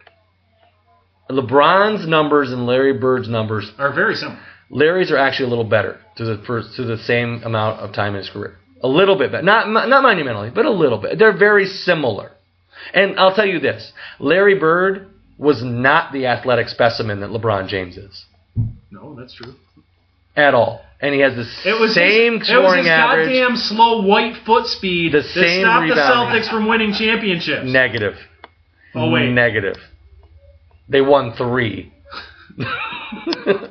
When the Lakers were the Lakers. It was all the slow white guys that stopped them from being good. You're absolutely right. The slow-footed white guys. You can't win no championships with all these slow white guys. Directly ahead of Larry Bird is Shaquille O'Neal. Again, that's probably the spot for Shaq. That's my argument why Larry Bird is a better basketball player than Shaquille O'Neal. Well, Bill Russell. Bill Russell's a better basketball player than Shaquille O'Neal. And I'm not saying Shaquille shouldn't be 7th, because I think you're absolutely right. All right, I'm good. I'm not going to say it anymore, because I'm just going to go on. Number 6, Wilt Chamberlain. So, back to Shaq real quick, because you just kind of glossed over Shaq. Shaq's the greatest. I love Shaq so much. I really do. The thing with him is he's underrated because so many people just go, oh, he's only good because he's bigger than you. You know? And it's like, no. He was a really freaking good basketball player. He was a very good basketball player. He was not a good shooter. He understood basketball. He was a great defender. Great footwork. Great footwork. He was so coordinated. As a guy, that's why. It wasn't because he was so big. 300-pound ballerina out there. Right. Yeah, he could run the floor. Oh my God. The footwork and the basketball IQ, knowing where to be. He was actually he's an underrated passer. Yep. He was a very good passer of the basketball for a guy who's 7'2" and weighed 318 pounds. He just could abuse the double team instead of passing out of it. Right. You know, if his free throw percentage was like at 80+%. If he was at 63%, you know, right. He could have scored thousands more points if he Correct. shot 70% from the line. And Will at number 6. I mean, I don't know. There's another guy. Now Shaq, you cannot make the argument that Shaq's the best player in this league. No, you can make the argument that Wilt's the best player in the league, so he probably belongs higher than 6. Yeah, because the next guy up belongs higher than number 5. LeBron James. You can make the argument that LeBron James is the best player in the history of the league, so 5th. Yeah, probably 5th. shouldn't be 5th. And you can probably imagine in your head, the guys who are ahead of him now, who are going to be like... It's going to be Jordan and Magic for two of them off the top of my head. Number 4, Kobe Bryant. I'd put LeBron ahead of Kobe. Correct. Now, Kobe has the 5 titles, which carries Kobe's legacy. Kobe has 0 titles. 0. If he doesn't play with Shaq and Pau Gasol. Correct. So if Kobe... Back to my original argument about this list, Kobe is good enough that if he's the best player on your team, you can win a title. But he never did it. He never did it. Never did it. Well, no. I take it back. No, he won 2, was the best player. Right. Yeah, he was better when those first 3 titles, Shaq was the guy. That was Shaq's team. Yeah. Shaq drove those championships. So if you want to put Kobe here, and the argument being he won 5 titles, I would give you... I'd rather have LeBron, who gets the finals every year, as the best player on this team than Kobe, who won 3 as the second best player. Number 3, Kareem Abdul-Jabbar. I think this is extremely appropriate. Yep. I think that the player ahead of him should be LeBron James. They're going to have Magic at number 2 all time? Magic can't shoot an 18-footer. We love Magic. Number 2, Irvin Magic Johnson. He is not the second best player. We're just watching this Celtics-Lakers game and going, you do not have to guard Magic. And we were having the conversation off air of what do the Golden State Warriors of today's basketball do against these two teams. As we're watching the Celtics and the Lakers fast break each other into oblivion up and down the court, while at the same time playing amazing defense. In an 88-degree gym, by the way. But what they don't do is shoot long shots, ever. And so my argument to Tom was, they can't guard the three-point line, and the Warriors would win by literally 3 points at a time. 3 guys in the entire game. This is the Game 7 of the 1984 NBA Finals. There's 3 guys in the entire game who will shoot a shot more than 25 feet away, and it's Michael Cooper, Byron Scott, and Larry Bird, and that's the only 3. Ainge will occasionally, but he's not going to do it to the volume that Bird and the other 2 will. Like Byron Scott will not pass up a shot if he's open. Yeah. And he shouldn't because he's a great shooter. Yeah, same with Cooper. And Cooper's the same way, and Bird's the same way. Magic Johnson will look at a wide-open 18-footer and say, where am I going with this ball? Because he's not shooting that shot because he's not going to make it. He's not going to make that shot. He's like Jason Kidd, but bigger and better. Like, he's got a lot of the same attributes as Kidd, and this is no knock to either of them, however you want to take it. Like, great rebounder, great passer, great in the open court, great defender, great at stealing the ball. Can't shoot. Not a great offensive player for his own offense. Like, he can break you down off the dribble, take you to the hole and get 2. Yeah. And get the foul. Find Kareem or find any of these other But he's not going to, like, jab step you and then drop a 20-footer on your head. He's never going to do that. And you have him at number 2 on the list. There's no argument. When a vastly superior, skilled basketball player who can guard all 5 positions on the floor. You can't argue to me that Magic's better than LeBron. There's no way! There's no way Magic Johnson's better than LeBron James or Kobe Bryant or Kareem Abdul-Jabbar or Larry Bird or Wilt Chamberlain. He's like the 8th best player on this list. For the 18th time, I'm going to say, no offense to Magic. Magic is a great basketball player. Great guy. Oh, everything about Magic but he's not the second best basketball player never in the history of the league. Mind you, John Havlicek's not on the fucking list. He's not on the list. Kevin McHale's on the list. Bob Cousy. Bob Cousy's also not on the list. If you hadn't heard, Allen Iverson not being on the list. Allen Iverson isn't on the list. It's not on the list. If you want to see something stupid, look at the roster he took to the finals. Oh my God! Seriously, Eric Snow was on that roster. He was Eric a Snow starter. was the second best player on the team. He's a starter. No, legit, the second best player on the team was Aaron McKee. Yes, seriously. Yes, that's not a joke. And they won a game. The first one. They were ahead in the finals. Like, they won a game at L.A. Yeah, they won the first game of the finals. finals. They won, and he stepped over Tyronn Lue. That was the best. It's so good. The looks down. All right, Michael Jordan's number 1. I mean, there's just no question. I mean, literally, but what Mike said earlier about LeBron being number 5, he literally, you can really make the argument, that guy's the best player in the league. History. But Jordan's the guy. Okay, Jordan, I'm not going to argue. Getting back to what I said earlier, I mean, he shattered so many dreams. Oh, my God. Craig Elo. Oh, I don't know how he didn't kill himself. Jordan shot on Elo. Arguably, I mean, Houston those 2. I mean, do you remember when Mark Price... He could have shattered Clyde Drexler and Nakeem Olajuwon's dreams, too. Do you remember when Mark Price was a thing? Mark Price, the all-time leading free throw shooter in the history of the league. Right, but you remember when Mark Price is a good basketball player. He's up against Jordan in the first round of the playoffs, the Cleveland Cavaliers and the Chicago... Never mind. Yeah. We won't talk about Mark Price. Oh, my God. Yeah, he's a dream crusher. That's the best way to put it. Absolutely true. What it is. I'm looking... So many people on this list just got their dreams dashed. Jordan was the ultimate competitor. Like, he would make up reasons why he hated you. Every single person were like... And he probably could have been higher if he just won a title. They all didn't win titles because of Jordan. Because of Jordan. Just a sidebar. Larry Bird in his career head-to-head against Michael Jordan, 22-11. 22 wins, 11 losses against Jordan. I would guess Magic had a winning record against Jordan, too. He lost in the finals. He did in the finals. He lost in the finals. Yeah. I'm just saying. They didn't play each other that much because they weren't in the same conference. Yeah, they only played twice a year. Whereas Jordan and Bird played, 4 times a year. Well, plus playoffs. Plus playoffs, where Jordan dropped 60. Where Jordan got beat a lot. A lot. By the Celtics. As a matter of fact, he never beat the Celtics in the playoffs. Because by the time that Jordan and the Bulls were really good, the Celtics were just not very good. Because Larry had to retire because he had a bad back. So I'm trying to think of people in my era of watching basketball who belonged on the list that aren't on it. Like, Iverson is the biggest glaring of the people omission. Iverson is very underappreciated, in my opinion. A lot of it is because his background, he's kind of thuggy or whatever. Right. And so you get kind of the average, 40-something white sports fan who's like the average. I don't like that guy. Like he's got a rap album and he wears do-rags. We talking about practice. Like, I'm supposed to be the franchise player, and we in here talking about not a game. Right. Not the game. Practice. Right. So that's and he had a rap album, which wasn't very good. All of that aside, he was awesome. My God, what a great player. And he went to Georgetown. And so if I'm telling you that a Georgetown player belongs on the list and they're not, let me just tell you, they belong on that goddamn list. But Kevin Durant probably belongs on the list. I would agree. Among current NBA players. I'm trying to think of guys who played from like 2000 to... Like Steve Nash is a 3-time fucking MVP and he's not on this list. I'm sorry, 2-time MVP. You're right. And he doesn't deserve either of the MVP awards he has. No, and he doesn't deserve the list. But... Wait, Shaq should have had the one and then... Not Steve Nash. Not for real. I don't remember who should have had Look them. at this little white Canadian guy. How amazing is that? That's amazing. Right. Like Shaq should have had one. T-Mac?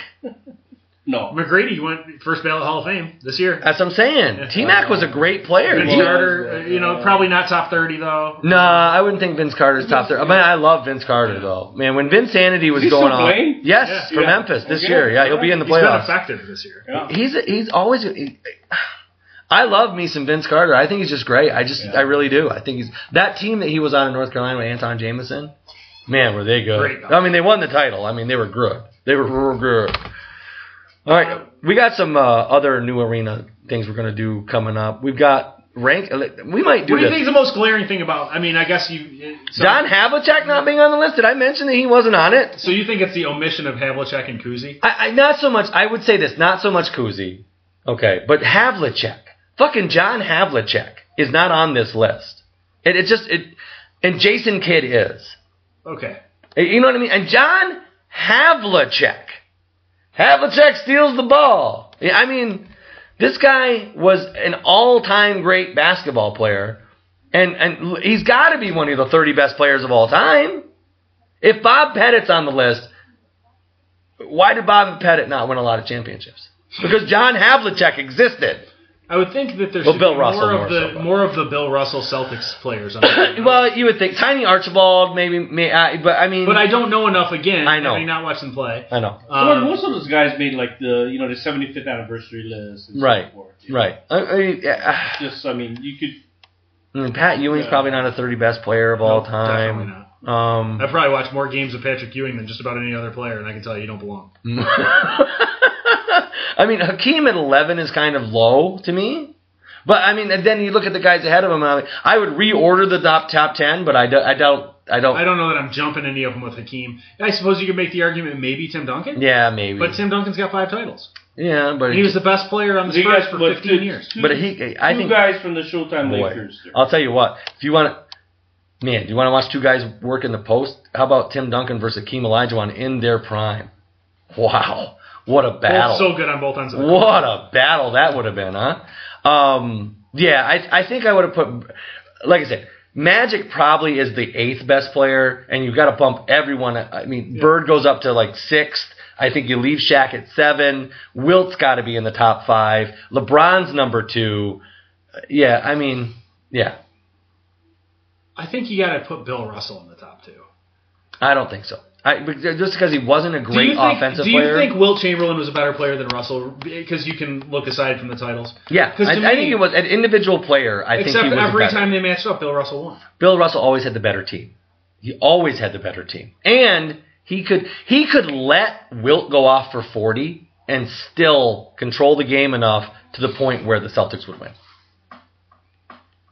Dwayne Wade's on the list. Word. I mean, that's the one. Allen Iverson's not on the list. The worst one on the whole list is Dwayne Wade. It's awful. And I like Dwayne Wade. Nah, I think it's Jason. I would agree. I would disagree. I would think that Jason Kidd should be the first guy kicked off that list. Okay, I'm fine with that too. Yeah.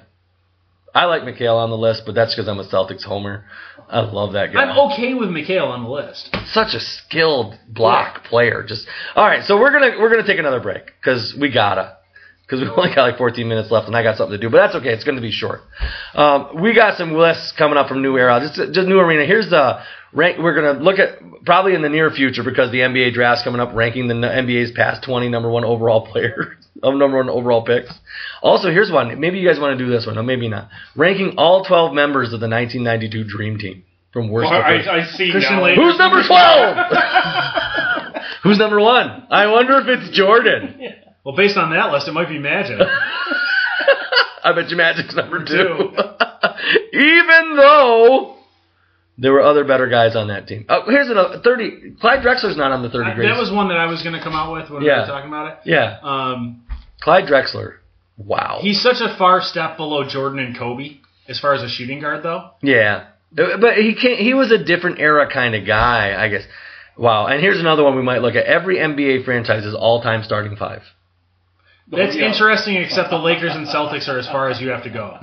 Well, yeah, I mean, here, I'll just give you this one. We'll probably get into it later, but the New Orleans Pelicans. Your starting 5 starts with Tyreek Evans. They're playing now! Eric Gordon. Like, they're not even a 500 team in today's NBA. Rajul Butler. David West and Anthony Davis. So this is before DeMarcus Cousins got traded there. Yeah, I guess you wouldn't count him in there yet, but still. Rajul Butler is like he's going to be telling his grandkids that he made that list. He's like a journeyman NBA player, you know? This is an 18-win team. That's what I'm saying. Yeah. They're not even a 500 team in today's NBA. And then the number 29 is Milwaukee. Sidney Moncrief, Michael Redd, Glenn Robinson, Marcus Johnson, Bob Lanier, and fucking Oscar Robertson is not on the list. Neither is Kareem. So they must be on the list for other teams. You can only make... Yeah, but Robertson's probably not. He played for the Cincinnati fucking Royals. Sacramento Kings, maybe, I guess. All right, but we'll get into that list at some other time. Guys, we're going to take a break. When we come back, I'm going to say a special farewell to a guy who's very special to me. He's my good friend Antonio. I'll talk to you about it in just a minute. We'll be back right here on the Fanspeak Radio Network.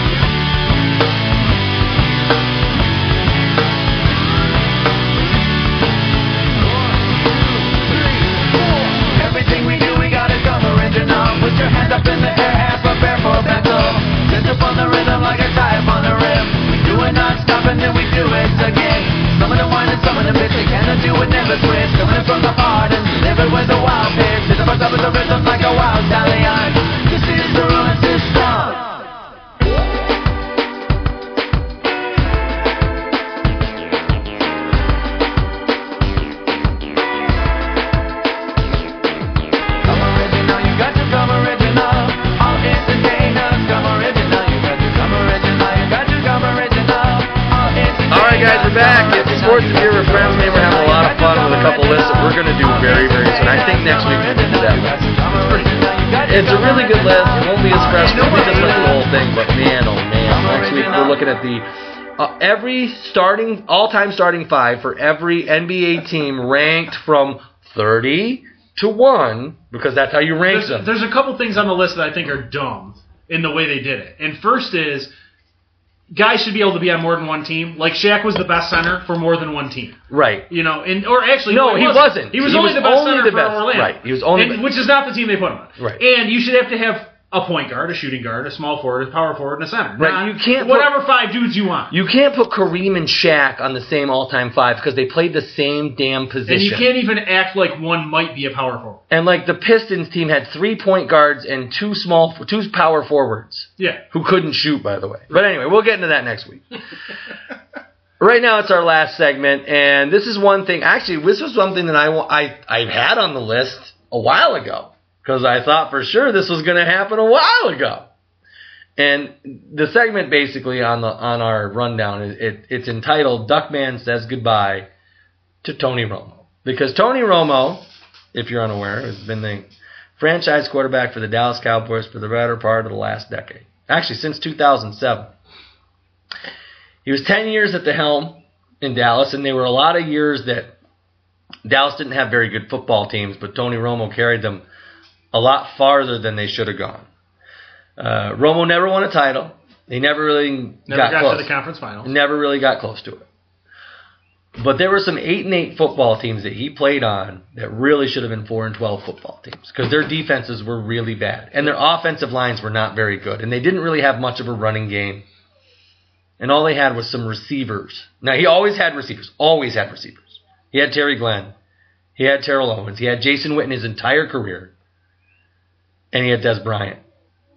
And then later on, Terrence Williams has been a serviceable receiver for him. He's always had serviceable other guys, in addition to a good 1 and 2 guy. Yeah. And his 1 year that he really got to play against a fully developed offensive line that could protect him and give him time, in 2014, he had his best year. He was in the MVP conversation. Like, he really legitimately had a case for MVP. And they went 12-4, and they won the division. And that wasn't his best record. Des caught the ball. Yeah, literally he got a little bit robbed by a lot in Green Bay. It's like when you go to Green Bay, you learn new rules if you're the Dallas Cowboys. Oh, that's a rule. That's cool.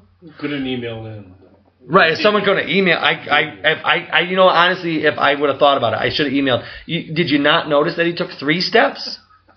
I mean, he did take. Everybody else did. He caught the ball, took 3 steps, and then Aaron Rodgers. But anyway,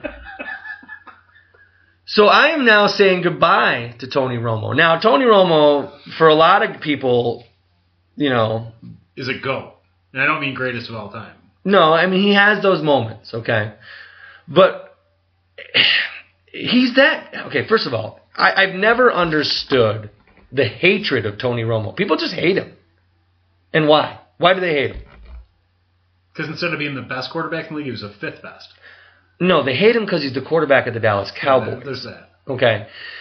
I thought you meant Dallas Cowboys. Literally, this is a guy who you should have always been celebrating. Because here's the kid... who was a undrafted Eastern Illinois kid? Even before that, coming out of high school, nobody wanted him. He sent a tape to Eastern. He had a coach at Eastern Illinois, a quarterback's coach, basically begged the head coach, "Can we give this guy a scholarship? Because I think he's going to be okay." And he's like, "Well, we'll give him a partial deal. We'll give him a partial ride. He's got to pay some of his own way." He goes to that school and wins the Walter Payton Award, which, by the way, for Division I AA, which it was at the time, that's the Heisman fucking trophy. You're the best player in the division. Okay? He took that team to places they'd never been. And then he comes out of there and nobody wants him he doesn't get invited to the combine. He doesn't have all these visits and people work him out, but not anything serious, and he doesn't get drafted. It took less money from Dallas, although we're talking small change. Yeah, it is. It was small change. He got a $10,000 signing bonus. And the only reason he went there is because Sean Payton knew him from Eastern Illinois. Because Sean Payton went to Eastern Illinois. He was a quarterback at Eastern Illinois. And he said to Parcells, "Hey, we should sign this guy." this guy's good. He's good. He'll be okay. He's got a lot of work to do, but he'll be okay. Yeah. He could be a backup in this league. And Parcells said, okay, Sean, I trust you. And he brings him in, and Parcells started, Tony is a hard worker. So here's a kid who's never got the shot out of high school. He didn't get the shot out of college. He works really hard. And the starting quarterback goes down, and this kid goes in there, and he just starts lighting it up. Who was it, Bledsoe? It was Bledsoe. Okay. Bledsoe, my guy. Starts all the good careers. Seriously, dude. Think about this. Follow me. No, come be my backup. There's a future in it, for real. Tom Brady and Tony Romo. Growing up, Bledsoe was my favorite player. Word. And he gave way to two of the better quarterbacks of the last 20 years. Yeah. Because of injury. When he got hurt and they started playing Brady, I was pissed. When they didn't bring Bledsoe back. He's ready! When he was healthy, I was like, he's ready! Just play Bledsoe. What are you doing? You're going to ride this kid? He's no good. This kid's garbage. 6th round draft pick, for Christ's sake. Same thing happened in Dallas. And I'll tell you what. And I'm not trying to toot my own horn. I had just heard things about people that year, 2006, which is when he eventually took over, when Bledsoe got hurt. I had heard things. Hey, this Romo kid, he looks good. He could be good. And I watched a couple preseason games. He looked okay.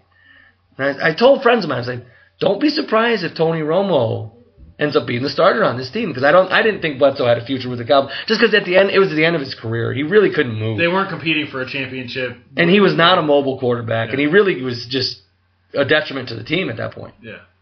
Because they had no offensive line to speak of. Their offensive line was older, aging, not as good. And so Romo got in, and he was everything I ever thought he would be. As much as he had his bad moments, he was, for a lot of years, the most exciting player in football. He would make these plays where you're just like, how did he make that happen? There's a lot of Brett Favre in him. Absolutely on, and they're on purpose, because he's from Wisconsin, and he definitely idolizes Favre. Yeah, he was a Packers fan who liked Favre a lot, and you want to see a great Brett Favre impersonation, like a dead-on impersonation of Brett Favre. Tony Romo's got it. He's your Favre, like from the point where he's flicking the ball back and forth and being that. I mean, he does Favre perfectly. Nice. And there was a lot of Brett Favre in him. And the thing that separates him from Favre is, A, the longevity of their careers, because Favre played for a very long time. And he never, ever, ever, ever missed a game. Never. And Tony had some injuries. And Tony played through a lot of injuries. But he had some injuries you can't play through. Well, you can't play through broken collarbones and stuff like that. You can't play through a broken pinky on your throwing hand. I remember when he broke his pinky, and of course I lived in New York, a lot of Giants fans, oh, he's a pussy, he can't play. There's a fucking broken pinky on his fucking throwing hand. Yeah, right. It's not that he can't play through the fucking pain. You have a splint on your fucking pinky, and you're supposed to grab a football and throw it down the field 40 yards on a dime. It doesn't happen. I'm sorry. Yeah, right. He breaks his ribs, punctures a lung against the 49ers, comes back in that game, ties it up, and wins it in overtime. And there's plenty of instances of Tony doing this. He has 25 fourth quarter or overtime game-winning drives. Come from 78 wins. In 78 wins. 79 and 48. A very good career winning percentage. Yeah, he just didn't get a lot of as many opportunities as some other guys. Was he 2-4 in the playoffs or something like that? He was 2-4. So he went to the playoffs 4 times. He won 2 games and lost 4. I mean, pretty much everyone who goes to the playoffs every year, except for one guy, is losing. Yeah. Is going to get at least 1 L that year. So he only got and like the year when they played Brett Favre in the divisional round when he was with the Vikings, the Cowboys' offensive line was horrendous. They should never have been that far, but they got there because of Tony Romo and their passing game. And so now Tony Romo's retired, which, to be honest with you, I'm actually kind of really happy. I didn't want to see Tony Romo in another uniform. Because you're going to root for him, and you want to root for the Cowboys, but you want Romo to do it. And I also didn't want to see him go out there and look bad. Not even just look bad, but get hurt again. Yeah, that too, yeah. Because his back is an issue. And I think at the end of the day, David Bond, good guy, works with us closely in all of our dealerships, and he's also a Cowboys fan. More because I think because they draft a lot of Boise State Broncos, and he's a big Boise State guy. Yeah, he's a Boise guy. So he asked me, so what do you think Romo's going to do? I said, I'm going to be honest with you. I think he's going to retire and take a broadcasting job. At that time, I just felt like that's what was going to happen because it just seemed like it was going to happen. And it did. And so now Tony Romo has retired, and he's going to be on your television set every Sunday afternoon for the next 20 fucking years. So all you Romo haters, get fucking used to it. He's in your fucking grill every Sunday for the rest of your fucking life. Ha, fuckers! Ha! And all you Giants fans, guess who they fired to fucking give him a job? Your boy Phil Simms. See you, Phil! Phil's garbage. Yeah, garbage. He was atrocious. He was 22 at 25. Get used to it. Get used to Romo. All right, guys. That's my goodbye to Tony Romo. I love you, buddy. You gave me so many great memories. Really wish he would have won a title, but it didn't happen. It's okay. Brett wouldn't have won one either. Right, if it wasn't for Reggie. Drew Bledsoe Reggie White, again, right? And Drew Bledsoe, Drew Bledsoe. Oh my God! But no, if it wasn't for Reggie White in that Green Bay Packers defense, Brett Favre's not winning that title. That Bledsoe was bad, and Bledsoe was not good. It was not good. But thank you, Tony. Lead for a minute. Thank you, Tony. He returned the kickoff for a touchdown. Oh my God! Desmond Howard won the MVP. He deserved it. He did. So, guys, this has been a great time. I hope you guys enjoyed your. I hope if you listened to us, I hope you enjoyed it. I enjoyed it. Yeah, it's fun. I think Mike enjoyed it. It's good to have the gang back together, and we'll be back next week. We're going to be going over some really good lists. It's going to be awesome. But in the meantime, remember to check out fanspeak.com. They're the football fans online toolbox. Get on there, do your mock drafts because the draft's coming up, and we're gonna. You can be wrong about everything, just like Mel Kiper. He has to resign next year. I'll hold him to it. I'm gonna. All right, but anyway, guys, we hope you enjoyed it. We certainly did. I'm gonna send an email. Yeah, I'm gonna send an email to Mel Kiper, Jimmy Clausen thing. You remember the Jimmy Clausen? Boss. Oh, word! They have to fire him next year. This is boss ESPN. Unless Jimmy Clausen comes out, Mr. Disney. If Jimmy Clausen comes out and wins the NFL MVP this year, I think it's the only. I want you to fire Mel Kiper Jr. because he said so. Because he said so. He said it, and it's not true. So bye. All right, guys. Have a great week. We'll see you next week. And this has been Sports and Beer with Friends. Thanks, guys. Peace.